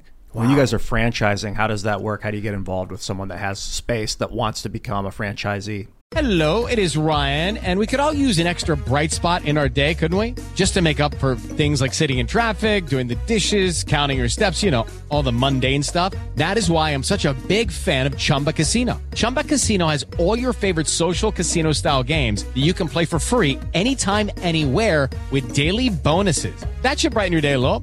Actually, a lot. So sign up now at ChumbaCasino.com. That's ChumbaCasino.com. No purchase necessary. VGW Group. Void where prohibited by law. See terms and conditions. 18+. If they go to our website, there's information on it. But basically, we're going to provide you the training, the operations manual, help you design your facility, and make it possible for you to be part of the Fortitude Ranch system. And you will be part of our system because our system is, again, we're a survival community, but we're also a recreational facility. So you can be a member in West Virginia, but you can go to our lake property in Wisconsin, you come to a high mountain desert in Nevada, come to Texas, and go to San Antonio and the attractions down there. It's a vacation place too. So you have a home fort where your stuff is and where you try to get in a collapse. But again, if you're a West Virginia member, but you're doing the Tim show out in California, and the shit hits the fan and you can't get back to West Virginia, you can go to Nevada and we'll take care of you there. And a franchise would be the same way. You're part of the system. So your members have the right to, they'd be home forting at your place, but they could use any of the Fortitude Ranch facilities. But if things get bad, you got to go work in the field. Oh, absolutely. Our members understand that, it's a vacation place, come out, shoot weapons, have fun in good times. In bad times, we will work you very hard. Everyone will do guard duty, and we got a lot of work to do. We'll be cutting down trees, building our walls, improving our defenses, slaughtering animals. We'll be poaching massively. I mean, if you're a deer near us, when the shit hits the fan, we will be shooting you and making jerky out of you. So it's a lot of work. What about expanding the territory and seizing the land from the surrounding villages? We don't do that. We're strictly a defensive militia. We're not. Steve Renee, our CEO, has been on your show several times, and I know he's pointed out we are not an offensive militia. We're not a militia group. There are good militia groups. Don't get me wrong, but we are not one. We don't do anything offensive. We defend our private property in a collapse. But let's say we're now 5 years into a collapse. The surrounding homes have all been abandoned. You got to have scout patrols go out and start looking for, seeing what's going on. And, I imagine you guys would not be offensive, but what if there's abandoned land? Do you need it for grazing or expansion? Because now you got more people are coming, or you've signed on more village members, I suppose. Or let's say it's even 15, 20 years. You're going to have more people, more kids. You're going to need to expand. Well, actually, I haven't thought that through, to be honest with you. But, we're hoping that the recovery would start within a year or two if it's a really bad pandemic. And eventually, we're hoping that some law and order will return. But if not, we'd have to deal with whatever it is. That's why all of our ranch managers, we're former military officers and enlisted folks who have good background and good judgment. And then our membership is really well-educated, good people. So we've got a core of people, 100-plus people at every location. So we could do whatever we need to do in a responsible manner to survive and then to recover after things improve. Well, two more questions about the franchising. One, it's for profit. The company's for profit. Yes. And then if someone opens up a franchisee location, are they doing all the hiring and taking all the profits themselves, or are you guys supplying the funds for them to do hiring and then you take a cut of the profit? They're a private business. The only difference is, unlike a typical franchise where, your customers are kind of your customers, if you join Fortitude Ranch, you're part of the whole system. That's kind of a key advantage we offer is, again, you may not be able to get back to your home fort. You may want a vacation to another location. So members are all in one system, but it is your property, your Fortitude Ranch location, your business. You hire, you fire, you supervise. And then do you pay like a franchise licensing fee or something? Yes, there's a franchise fee to join and then a percent of royalties like any other franchise. Cool. But then when the apocalypse happens, you have a network. Correct. And so I'd imagine if, one location is starting to suffer, the other locations can provide assistance. We'd be up on ham radio. So we've got our frequencies and times a day that, at this time and this night, we're on this frequency so we can connect. So for example, back to the doctors we've got. We've got cancer experts at some place. We've got OBGYN, birthing doctors at another. But at night, mainly use HF radio at night with better bouncing off the signal. So at night, the doctors can confer. So we can do that kind of assistance. But in terms of physical assistance during a collapse, no, probably not. A Fortitude Ranch is pretty much going to be on their own. You got to hunker down, and there's probably going to be no outside contact. I want to jump to this story. Did you have another question you wanted to ask? You said, No. That was it. Let's jump to the story from Insider and get into the meat and potatoes here, this PayPal story. Insider reports PayPal falls after weekend blowback over misinformation policy that would have fined users $2,500. The stock fell 6% on Monday, following the company's botched acceptable use policy update. The company faced backlash after its updated policy included a fine of $2,500 for a variety of things, but it included hate speech against marginalized groups and spreading misinformation. And it said, at PayPal's sole discretion to determine, meaning they could just be like, you said the sky was blue. I disagree. Yoink, give me your money. So this resulted in PayPal coming out and being like, no, it was an error, it was a mistake. So the first thing I want to say, because this affects us, several months ago, we took PayPal off timcast.com, and we knew something like this was coming. We've seen too much ESG in banking institutions, too much censorship. We knew it was a huge vulnerability. So we signed up with Parallel Economy. When you go to timcast.com and become a member, the default option is Parallel Economy. Secondary option is Stripe. Stripe's okay. They're not perfect. Parallel Economy is very, very good. They're not perfect. But Dan Bongino co-founded this to be more censorship resistant. So many people chose to remain as members using PayPal. I recommend you guys switch over if you can. I'm not sure there's a seamless way to do it. When you signed up, many people signed up as guests with a guest PayPal account.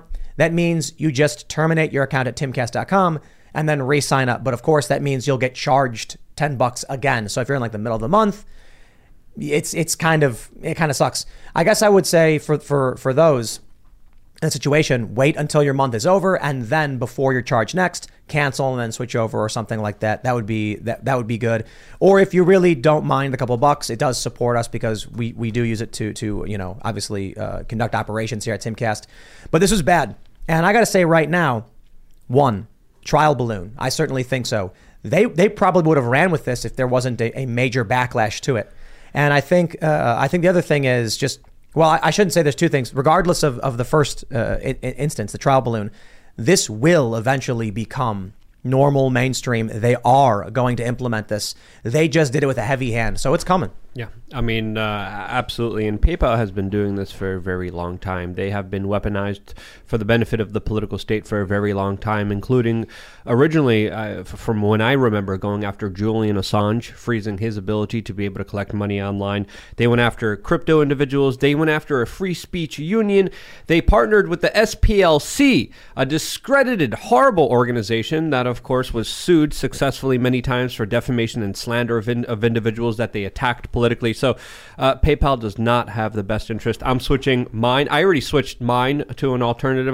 I'm switching to more alternatives because the free market is where it's at. And PayPal has had a dominance in the space. Some people have said that they are a monopoly. I kind of agree with them because a lot of people have been politically shut off from PayPal and are unable to do a lot of banking online because of that larger target put on their backs artificially by PayPal. If anyone wants to know, Vanguard, BlackRock, and State Street own about 18% of PayPal. Makes sense. As they do with so many corporations that are public. What about internationally? Do they have a lot of international interests? That's what I wonder. PayPal? No, Vanguard, BlackRock, and State Street. I don't know. Because I was talking to a real estate agent. We obviously we're expanding. We want to do our brick and mortar shop. And the guy mentioned something about financing for big properties with like BlackRock. I started laughing and I was like, I don't want to go anywhere near those companies. These things they do. Maybe it wasn't BlackRock. Maybe it was a different. Maybe it was Blackstone. Stone's doing the housing developments right now. Right. But they're like, but they were similar companies, right? They're related in some way. Yeah, the one was a spinoff of the other. Yeah. What I see with this is, we've been talking about nuclear war and everything. What I see here is, I don't know if civil war is the right word, but some kind of, look, it's policies like this that if they were to effectively implement would result in some kind of, I don't know, insurgency. If we keep censoring people, if we keep shutting down businesses, if the DOJ is continually going after only one political faction, eventually you get some kind of disruption and fighting and destabilization in the United States. So I guess my question to you is, do you think that there is a potential with the expansion of these kind of policies into civil war or revolutionary kind of insurgency and fighting within the country? Again, we talked about Ray Dalio earlier this year, mentioning that he thinks there's a 30% chance of civil war after the next presidential election. If it's close, especially, the losing side may say, I don't buy it, and especially if they continue to be so split in policies and philosophies. I mean, the U.S. is very much a split country. And so you could see, I'm in Texas now, and the Texit movement, Texit Leave the United States Succeed movement is very, very big. It has a lot of support. I mean, some polls show most Texans support getting out of the country. Wow. So you could see the country falling apart. It could happen. Now, would it be a shooting war? I have a hard time Civil unrest I can see. I don't see, a civil war like our Civil War. I just don't think the military would get involved in that. I don't think they would fight in something like that. So I don't see that kind of a civil war, but I can certainly see states like Texas. And I personally believe that the Constitution, in my reading of it, is that you don't have to, you're not forced to stay in forever. And that's just been, the Supreme Court has tried to make some decisions since then, but the Supreme Court made a decision in the mid-30s that basically said, you know what, screw the Constitution, forget about the 10th Amendment. Congress, you can pass whatever you want and spend on whatever you want. And the Supreme Court basically nullified the Constitution, at least the 10th Amendment, in the mid-30s, and then they proceeded to do other things. So there's nothing in the Constitution that says a state has to stay in the Union forever. And Texas knows it. There's movements elsewhere, so they could really take off after a bad contested election.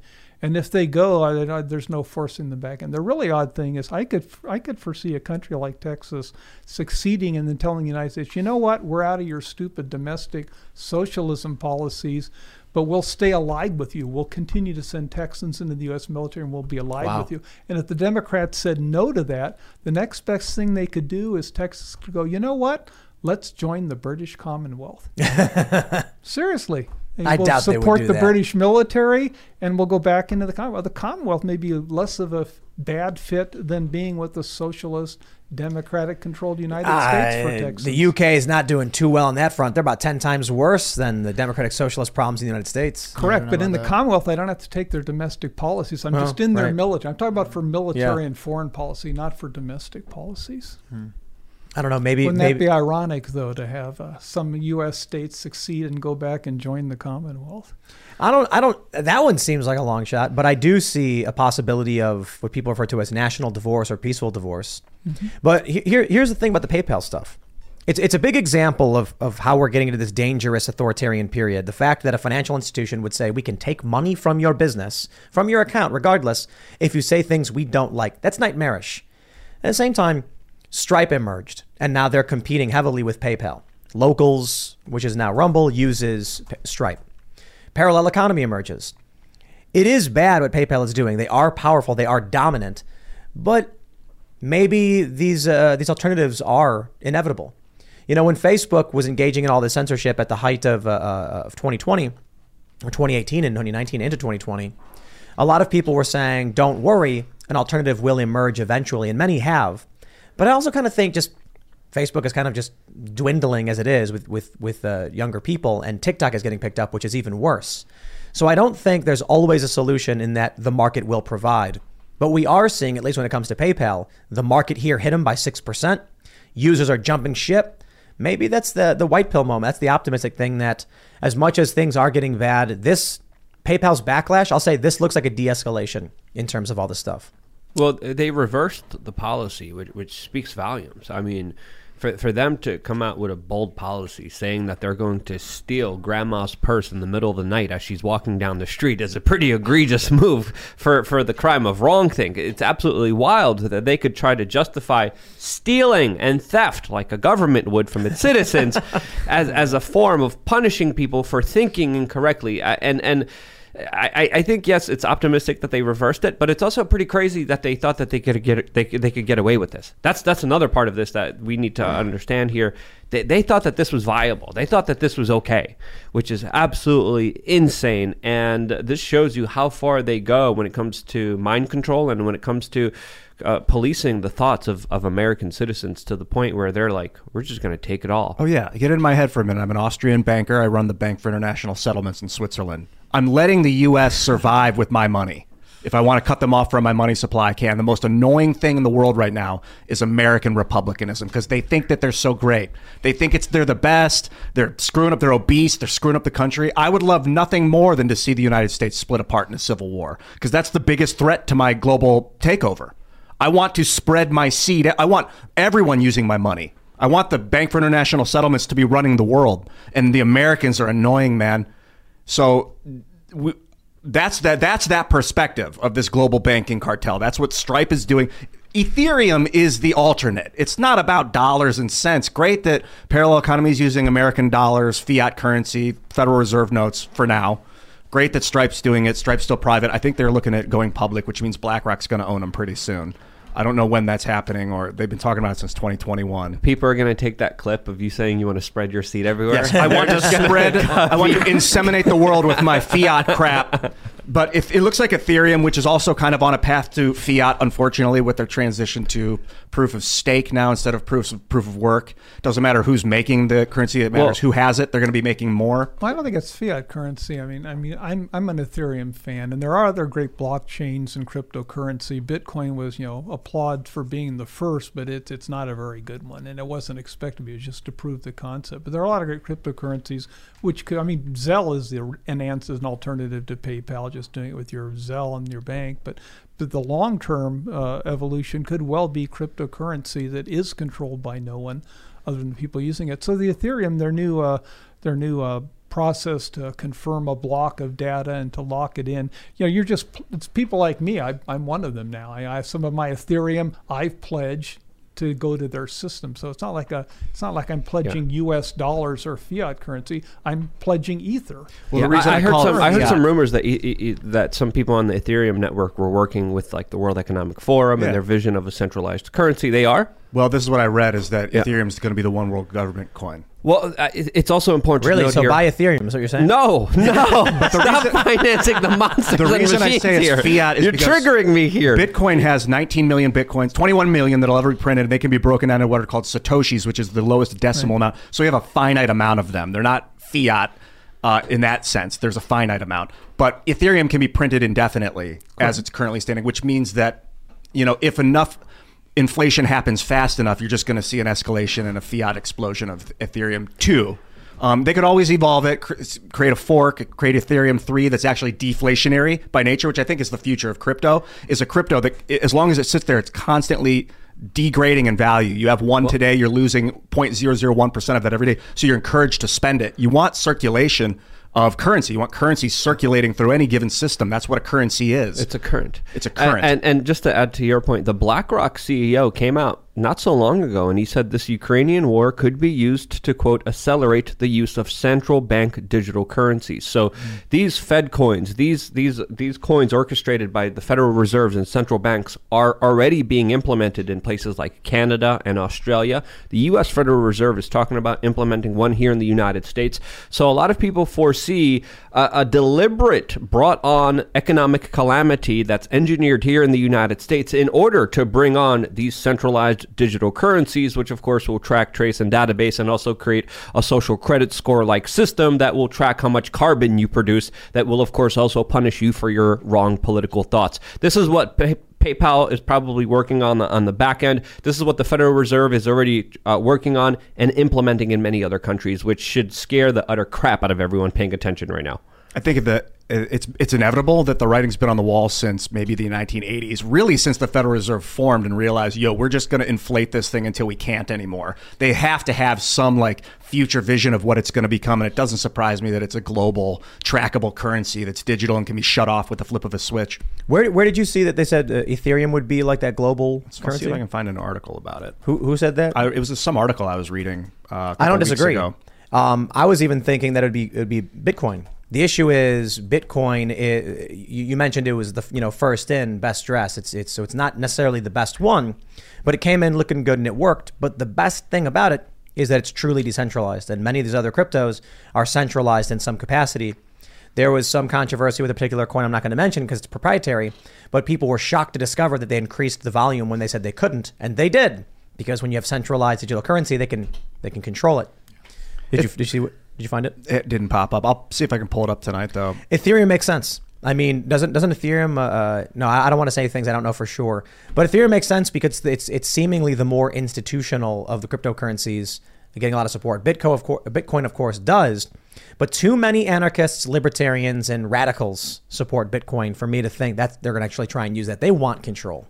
They also want infinite supply. Ethereum provides the possibility for an infinite supply. What'll happen is you'll be, like you were saying, you're staking the Ethereum, which means that you put some into a node and then that node generates interest. I think it's actually, this I don't know exactly if it's written into the code of the Ethereum 2 itself, that it auto-generates interest, and so it's set to expand at a certain rate. But what'll happen is we'll each have our own nodes. People will probably start selling you little boxes you plug into your wall, and you tap into with your phone, and your Ethereum's going to be on your wall, which is dangerous because someone can steal that. So then we'll create these like bank nodes that are like 10 miles away in a very secure location. There's a node that you can port into with your phone where all your Ethereum is stored, collecting you interest. And then there'll be a master node in Bank of International Settlements in Switzerland. Who knows where they're going to put the master node? But eventually they'll start noding up and then re-centralize the thing. No, I don't think they will. I think Ethereum is a real blockchain. It is decentralized. It'll always stay that way. It's not decentralized. It's proprietary. Hey guys, it is Ryan. I'm not sure if you know this about me, but I'm a bit of a fun fanatic when I can. I like to work, but I like fun too. It's a thing. And now the truth is out there. I can tell you about my favorite place to have fun. Chumba Casino. They have hundreds of social casino style games to choose from with new games released each week. You can play for free anytime, anywhere. And each day brings a new chance to collect daily bonuses. So join me in the fun. Sign up now at ChumbaCasino.com. No purchase necessary. VGW Group. Void where prohibited by law. See terms and conditions. 18+. No, it literally is. I mean, the problem with Bitcoin is it takes 10 minutes or maybe more to process a block. So potentially I could buy something with you, pay in Bitcoin. And if the block doesn't process, you don't get paid. You may want to wait. And I don't want to wait 10 minutes for the block to process. Bitcoin is just not feasible for use. But Ethereum, and as it advances more, can do really fast processing and can be used for something like a cryptocurrency that you use everyday life that is not controlled by a bank. It's controlled by the Ethereum blockchain. But if a bank owns 51% of the chain, then if a cabal of people owns 51% of it, it's not likely, but it is a possibility. And I think we should resolve every contingency when we're planning a future of global currency. Like, if it can be done, it may very well be done. So we should watch out for people taking control of the nodes. You can track everybody, with Bitcoin. I believe the Ethereum chain, it's all publicly available as well, right? All the transactions. Yeah, on Etherscan. Yep. I bring this up often when we talk about crypto. I went to Davos several years ago, and crypto was the theme. I wasn't in the actual World Economic Forum. In the city of Davos, everybody shows up and then tries to suck all the teat of the World Economic Forum outside of it. To be like, look at me, I want to be part of your thing. But there's pop-ups everywhere. Bars, clubs, partying, and people do their mini events in the periphery, and crypto was it. Everyone was like, this is the future, this is what we're doing. Since then, I've been telling people like, the World Economic Forum types, they love crypto. They want that. I mean, think about what Bitcoin is. It's arguably a global currency. It comes out, they get all the right-wing nut jobs to start using it and cheering for it. They all become rich overnight. This sings the praises of it, and all of a sudden they're like, this is our way out of the machine. And the machine is just like, ooh, we love that everyone's adopting this universal digital currency that can track every move you make. Another reason why the World Economic Forum and the global monetary system doesn't like Bitcoin, but they prefer Ethereum, is because Bitcoin's energy intensive. The mining process requires that you have a GPU plugged into a wall. It's burning a lot of coal or whatever your power. Whereas the proof of stake stuff, it's just the digital code on some node somewhere is just repopulating and adding new gain. It doesn't require any mining electricity. It's just like in this program in the net. The problem is if the power goes out, then none of it's worth anything. Right. I was going to ask, if the power goes out, what are we going to do? Yeah. When I asked that question to a group of developers, it's stunned silence. You put the blockchain on the smoke signal, and that's how you transfer the I promise. That's how much I had. You send the private key, and then you send the public key, and then bada bing, bada boom. Yeah. When everyone can see your private key. There it is. It's true. I think cash. You got to maintain cash. Well, we have dealt with that problem at Fortitude Ranch because we do have a cryptocurrency. It's called the Fortitude. This is a fake one, not the real one. It's an ERC20 token, runs on the Ethereum blockchain. You can use our tokens to buy membership. But what happens if, the grid goes down, there's no Ethereum blockchain, you can't use them. So if you want, you can say, hey, I'm the one who bought these Fortitude tokens. I'll put it on my spreadsheet on my computer I keep offline. And if the grid's down, but you can still contact me, I know that, you own 15 Fortitudes and you are entitled to join Fortitude Ranch. And because when the shit hits the fan for Fortitude Ranch and everyone wants to join, we've got a page ready to come up on our website that says we're no longer accepting cash memberships. You can only join with Fortitude tokens because people have bought them in the past. Part of the allure is if you own Fortitudes, you're not a member of Fortitude Ranch, but we will give you priority to join over cash buyers.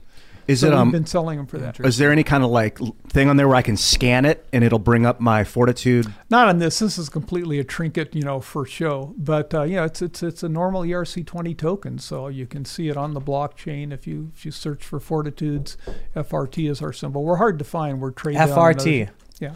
That's unfortunate. Yeah, sorry. I'm going to go to coinmarketcap.com and look up the FRT. But we're not widely traded at all. I see. It was a small issue. Fertilizer. The company owns most of the tokens. We have people who bought them to join, and then some have bought them as investments. You couldn't get FRC, Fortitude Ranch Currency, or? Nah, Fortitude is the name we use. Fortitude Ranch. All right, everybody. I'll give this one here to you. In Fort's blockchain and individual freedom, we trust. Oh, cool. Slide it over. That's very cool. All right, everybody. If you haven't already, smash that like button. We're going to go to Super Chats now. So smash the like button, subscribe to the channel, share the show, become a member at timcast.com. We're going to have that members only show up at 11 p.m. But we're going to read now your Super Chats. We got Hunter. He says, B corporations, part of the stakeholder economy, help make sure that your money is going to the local economy and fight shareholder primacy. It also ties the mission statement to the corporation, even with other owners' investment. Yeah, interesting. You could that's what I was talking about, like nodes, like 10 miles away where like 10,000 people are hosting their money. Then you could withdraw taxes from the node to finance surrounding projects and stuff, localized taxing and things like that. Interesting. Helicon Drummer says, switch Timcast account from PayPal today. My understanding is their fines could also be used against anyone purchasing firearms or related items. I don't. Did you see that? Well, I think I saw something like that. Yeah, you can't use PayPal to buy anything related to firearms already. So they already have an anti-firearm policy. Yeah, and PayPal. Yeah. But this is why it was like a year ago. We were like, we need to find a way to get rid of PayPal. And PayPal doesn't want you defending yourself as they steal money from you. Sorry, maybe that's why they banned firearm purchases. Yep. Sorry, I had to say that. Kentara Bella says, wild, switching to Parallel Rumble. Use your voice. $. That's right. So we put everything up on Rumble, and I'm really, look, it's really cool. We've got, I think Timcast IRL has like 300,000 subscribers on Rumble, and my Timcast channel has like 300,000, I think, as well. My Tim Pool channel doesn't, so we're moving that segment over to the Timcast one where most of the subscribers are. But it's cool to see that there's actually some rivaling happening to YouTube. The fact that I've got hundreds of thousands of subs on these platforms makes it a viable platform to keep using. If YouTube wants to play dirty games, the market shall provide. And so it seems. Not a guarantee. It's not the best, but, But that being said, that's why we use Parallel Economy. Shout out Dan Bongino, who I think is doing more than most when it comes to actually building a parallel economy and pushing back on the censorship, because Rumble and Parallel Economy are huge. I think here's what we need. We got a brick and mortar location coming soon for something. It's going to be a hangout venue, club games. I'm hoping that Parallel Economy can actually set up pay terminals so that we can use them for our general payment processing as well, because we need stores to start doing that stuff. Then you can't get silent, censored, or shut down for what your business is. And if you use the Public Square app, which will show you a list of businesses that support American values, all of those businesses should also be using Parallel Economy. Oh, I just got this in. PayPal, this is from, Bloomberg? PayPal has no intention to fine customers over misinformation. Yeah, they walked back the policy. Oh, yeah, now they're just saying they never intended it to begin with. So it was an error. It's official, yes. Well, so I got to say this then. The loss of money I've incurred from people canceling their accounts, is PayPal going to pay damages for that? They admitted it was an error. This wasn't a policy change they can claim they're allowed to make. This was them publishing false information, which caused a pain and suffering, damages to all of these businesses. Yeah, got them. So I don't know. Got to talk to a lawyer. I mean, what did they lose? 5%, 6% of their value in one day? It's a lot. We lost a lot of members. So here's what happens. There are people who have signed up to timcast.com using PayPal. These are people who are probably not super fans of the show, but they're fans enough to be like, yeah, I'll sign up. I'll support the guy. Yeah, here you go. But they don't watch every episode. They don't really pay attention that much. When they cancel their account, they don't come back to the website and re-sign up. Those are customers that we have to try and email and ask, be like, hey, did you still want to be a member? So when we lose that money because PayPal published a false statement, I think they're responsible and they should have to pay the damages to every single business because of that error. You don't get to if you're a repairman and you're coming to fix my window and then you break it, you got to pay for it. I'm not paying for that. Mm-hmm. PayPal busted up the system, and now it's costing customers. That's their fault. It's like a venue. If you're putting on a show and the one day the venue's like, and we're not letting anyone in that isn't 6'7" or has green hair or didn't get their vaccine, then you as like a performer that has tickets bought and then you lose all this money on your tickets, all these refunds, you can probably go after the venue for that. That's a way better analogy. You book a show at a venue. People are buying tickets, and the venue comes out and announces they're taking everyone's tickets away at their own discretion. So people rip their tickets up and leave and demand refunds. And now I'm left with no money because the venue comes out and said, no, that wasn't a real statement. That was fake. And I'm like, okay, well, now that my show's ruined and my business has been destroyed because of what you just did, you got to pay. Yeah, at least what class action? Is that the way you would go? All the people harmed by would class action, I think, is always a bad idea. The only person who wins a class action is the lawyer. Yep. All right. President Irina Vladimirovna says, one of the things related to the World Economic Forum you will own nothing shtick that I don't see many people talking about is the insane amount of subscription-based services like Spotify. I recently bought a custom Zune, so all of my music is kept offline and safe. Good idea, because people are buying their way into communism. Everything is becoming subscription. Yeah. I go on Amazon and I'm like, I need coconut water, and it's like, and the default, subscribe. Yeah. The default is not to buy a case; it's to subscribe to coconut water. I'm not subscribing to that. When we run out, I'll buy more. I guess we should subscribe. I don't know. We have a subscription to toilet paper. We do. It's bamboo toilet paper though, and so once a month we get a thing. Like we have 30 employees. We have this 12,000 square foot facility. So we gotta keep the bathroom stocked up. So we bought a subscription. Everything's going to be that. It says automated subscription processing. And then in 20 years, when Amazon owns every single business, you will have a subscription to Amazon for your services, and you won't realize it, but you will have bought your way into communism. The tactic is like, we'll give you 10% off if you subscribe for a monthly purchase. And then when you forget that you're subscribed, that one extra month, it pays off the 10% gain that you had. And they're just hoping people forget. And that's the danger for businesses, is it's good to have an accountant going through all the order lists every month, so that you're not accidentally ordering things you don't need. Right. All right. Cabarojo says, Tim and Co., you inspired us to go all in on fighting the culture war through music. Just released The Reckoning by Single Grain of Sand. Definitely see the value. Is speaking truth via music. Only on Rumble, half of the GP goes to 1.16 prisoners. Cool. Glad to hear it. Troy Dunham had a huge debate this weekend with family over Biden's invention of the term next nalrescent. I couldn't find video evidence anywhere. Please confirm and provide any sources or context. They were also dubious of Batacalf care, but I did find that one. There was a video I saw, it may have been Nuance Bro, I'm not sure, where, I can't remember who it was. They went over the Joe Biden's new language, and they showed all the clips, next nalrescent, Batacalf care. But I mean, just show them Trunin on a Shabbat of pressure. Come on. Show them, I'll start with 2 words. Made in America. And then be like, come on, it's 3 words. Lauren Boebert tweeted out, I have 2 words. Let's go, Brandon. And everyone's like, she's such an idiot. She said 2 words and she said 3. What an idiot. But they didn't know that Biden did that, I guess. And that's the point. Yeah, she was trolling. But what she did, whether on purpose or not, perfectly exposed the cult. These people don't even listen to the president they voted for speaking. Yeah. We, as people, I don't know who you voted for, but we're people who are no fans of Joe Biden. I'm assuming you, Serge, too. But we watch his speeches. And so when he says it, we all watch it happen. Mm-hmm. When he says Trinidad Shabbat of pressure, we're all talking about it. Like, did you see what just happened? All of these people like George Takei, David Hogg, these other guys, they don't even watch him. And they voted for him. And then when we come out and we're like, look how crazy he is, they go, you're so dumb. It's like, what? How are you supposed to negotiate with a group of people that are like that? When they're just like, I don't know, I don't care, I won't watch him, and you're dumb. It's like, what do you do? Okay. Like, you were in the military. I don't know if you worked with conflict resolution much, but like, if you're up against like the Taliban, how do you end up negotiating? You just take one of their leaders and you give them a lucrative bribe to negotiate with the entire group? The military doesn't really get into the negotiation. It's supposed to be the State Department handling that. So, yeah, the U.S. military doesn't de-escalate. All right, let's read more. We got Mit4Mo2 says, Happy Columbus Day. Happy Columbus Day indeed. Today's the day we celebrate when a bunch of Europeans figured out there was another part of the planet. Dude, who was it?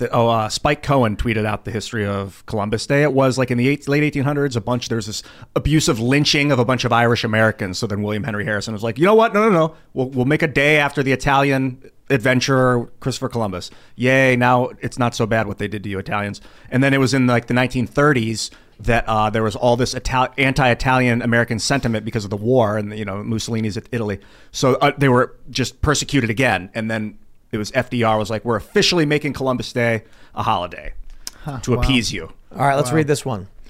1-2 says, what information do you have Putin is losing? My info says otherwise. Plus, he took 20% of the country. Why would Saudi Arabia get on the side with Russia if they were losing?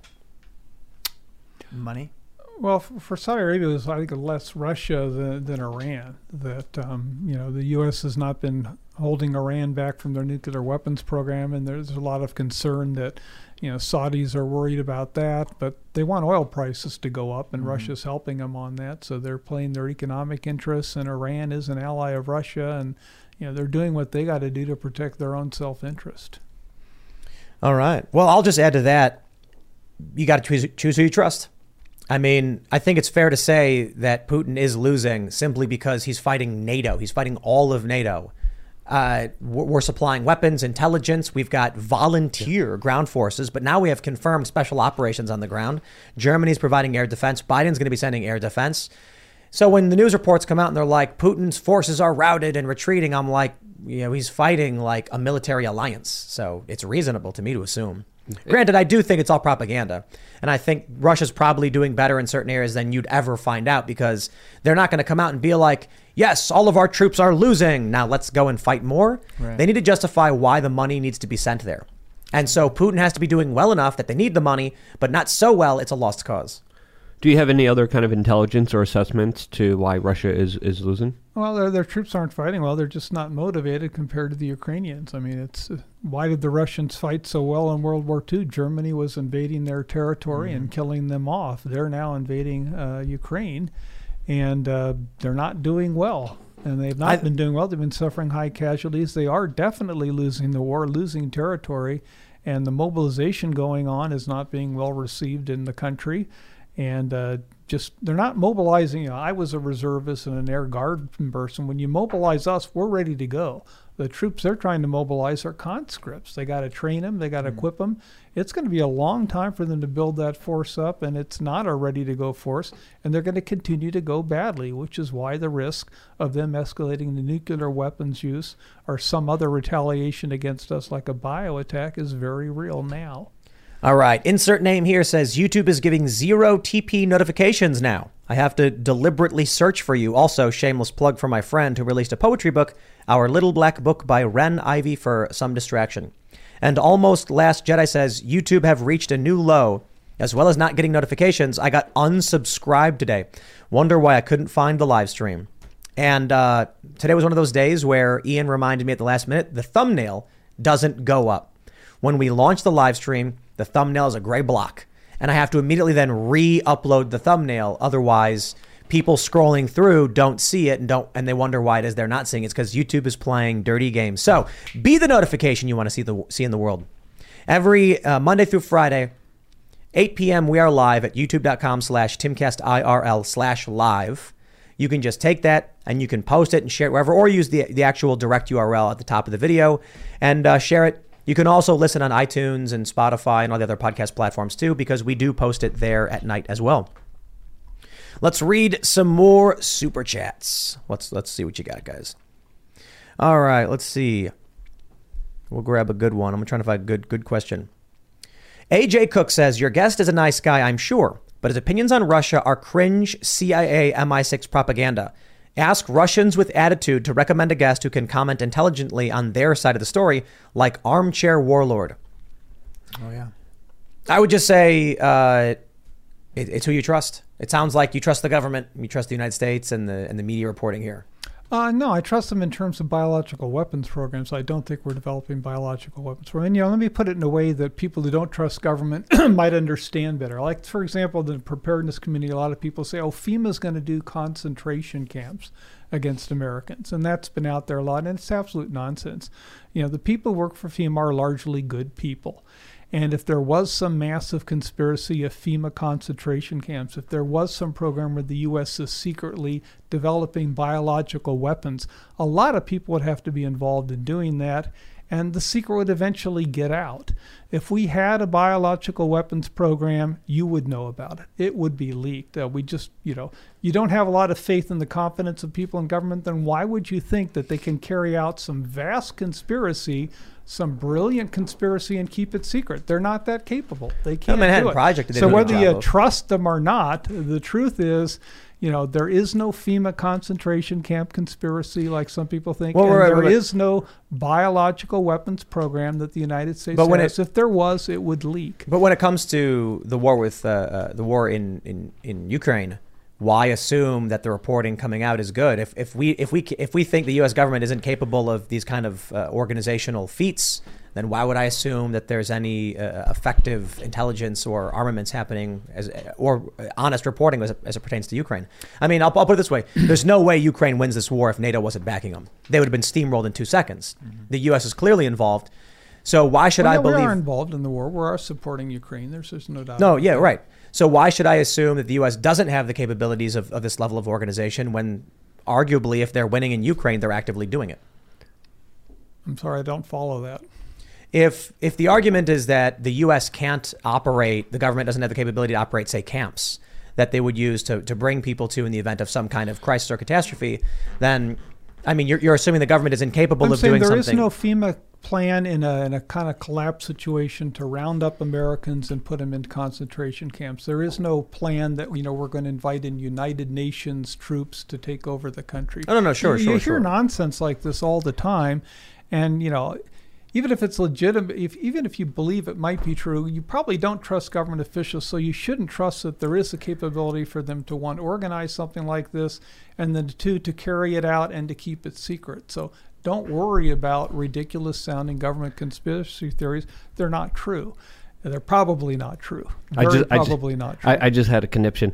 I respectfully, absolutely, 100% disagree. They lied about the Vietnam War, the Gulf War I, Gulf War II, Libya, Syria, Afghanistan. They lied about so much. Why would they not be lying now? And I think it's best to be skeptical of government and to quote and to just quote Ronald Reagan here. I think the most terrifying words on the planet are, "I'm from the government and I'm here to help." Now, I'm not I've been criticizing government throughout your program, the avian flu research that was, not so much that it was done, the fact that they published it. That's what bothered me the most about it, was publishing the how do you make avian flu mammal to mammal, ferrets and their research, but human to human transmission. So I'm not a huge fan of government, but the conspiracy theories of, hey, we've got FEMA concentration camps are in the work, our United Nations troops are going to be invited in to take over the country, or that we're developing biological weapons. It's not. Was it a conspiracy? Was it a conspiracy when the United States interned Japanese people in camps? No, they absolutely did. But that happened before. So why would you say it's impossible to happen when it happened before? I'm saying there is no FEMA program to set up concentration camps against Americans or to bring in United Nations troops. I run into people who believe that, and it's just nonsense. What you ought to believe in is real threats, like Russia using nuclear weapons, like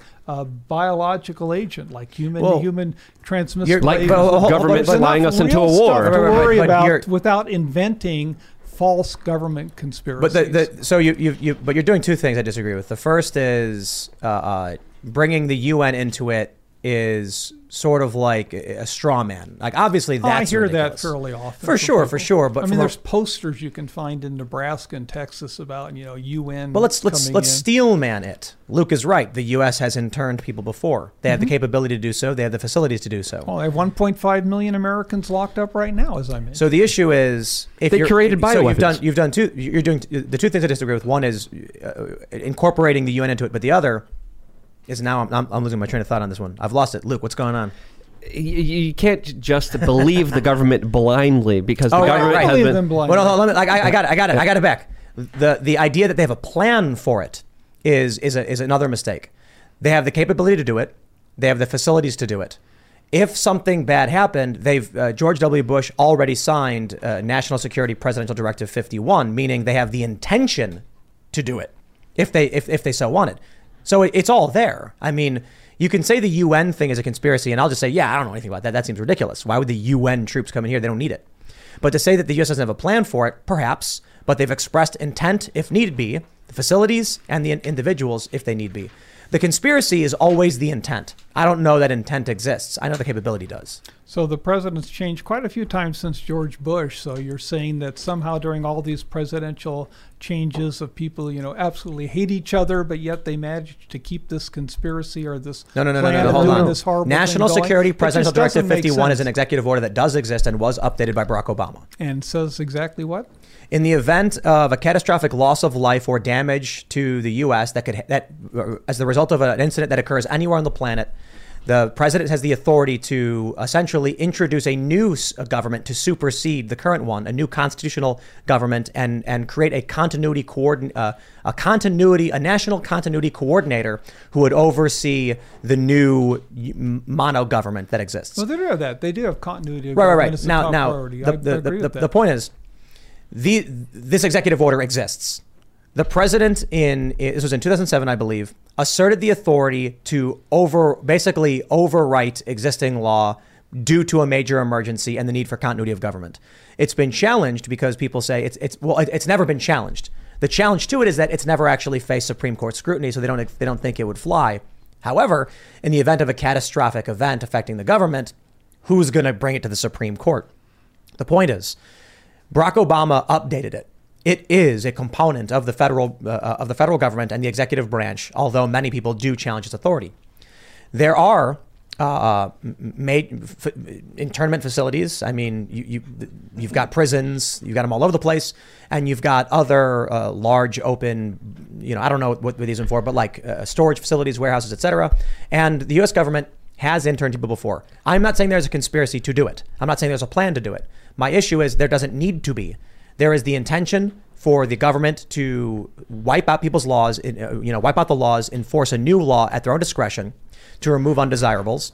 There's the capability to do it, and there are the facilities to do it. So if people are concerned it may happen, look, if somebody, is stacking up dynamite in front of a building and they say, don't worry, we have no intention of blowing it up, and they're lining the building with it, and they're like, I've got a real concern you might do that.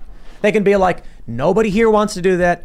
There's no plan to do that. We have done it before, but we're not doing it now. Don't be surprised when people freak out and think you're going to do it. Yeah. I mean, have you ever heard of the Tuskegee experiments when the U.S. government, knowingly hurt people? They were doing scientific biological experiments on unsuspecting human beings. The CIA did that with MK-Ultra. They hurt and punished and poisoned people. The U.S. government even spread radioactive waste inside of the United States. There's historical documented cases of the government doing large biological testing, especially even with radiation on unsuspecting American public. So why would you ever believe that is not ever possible ever again?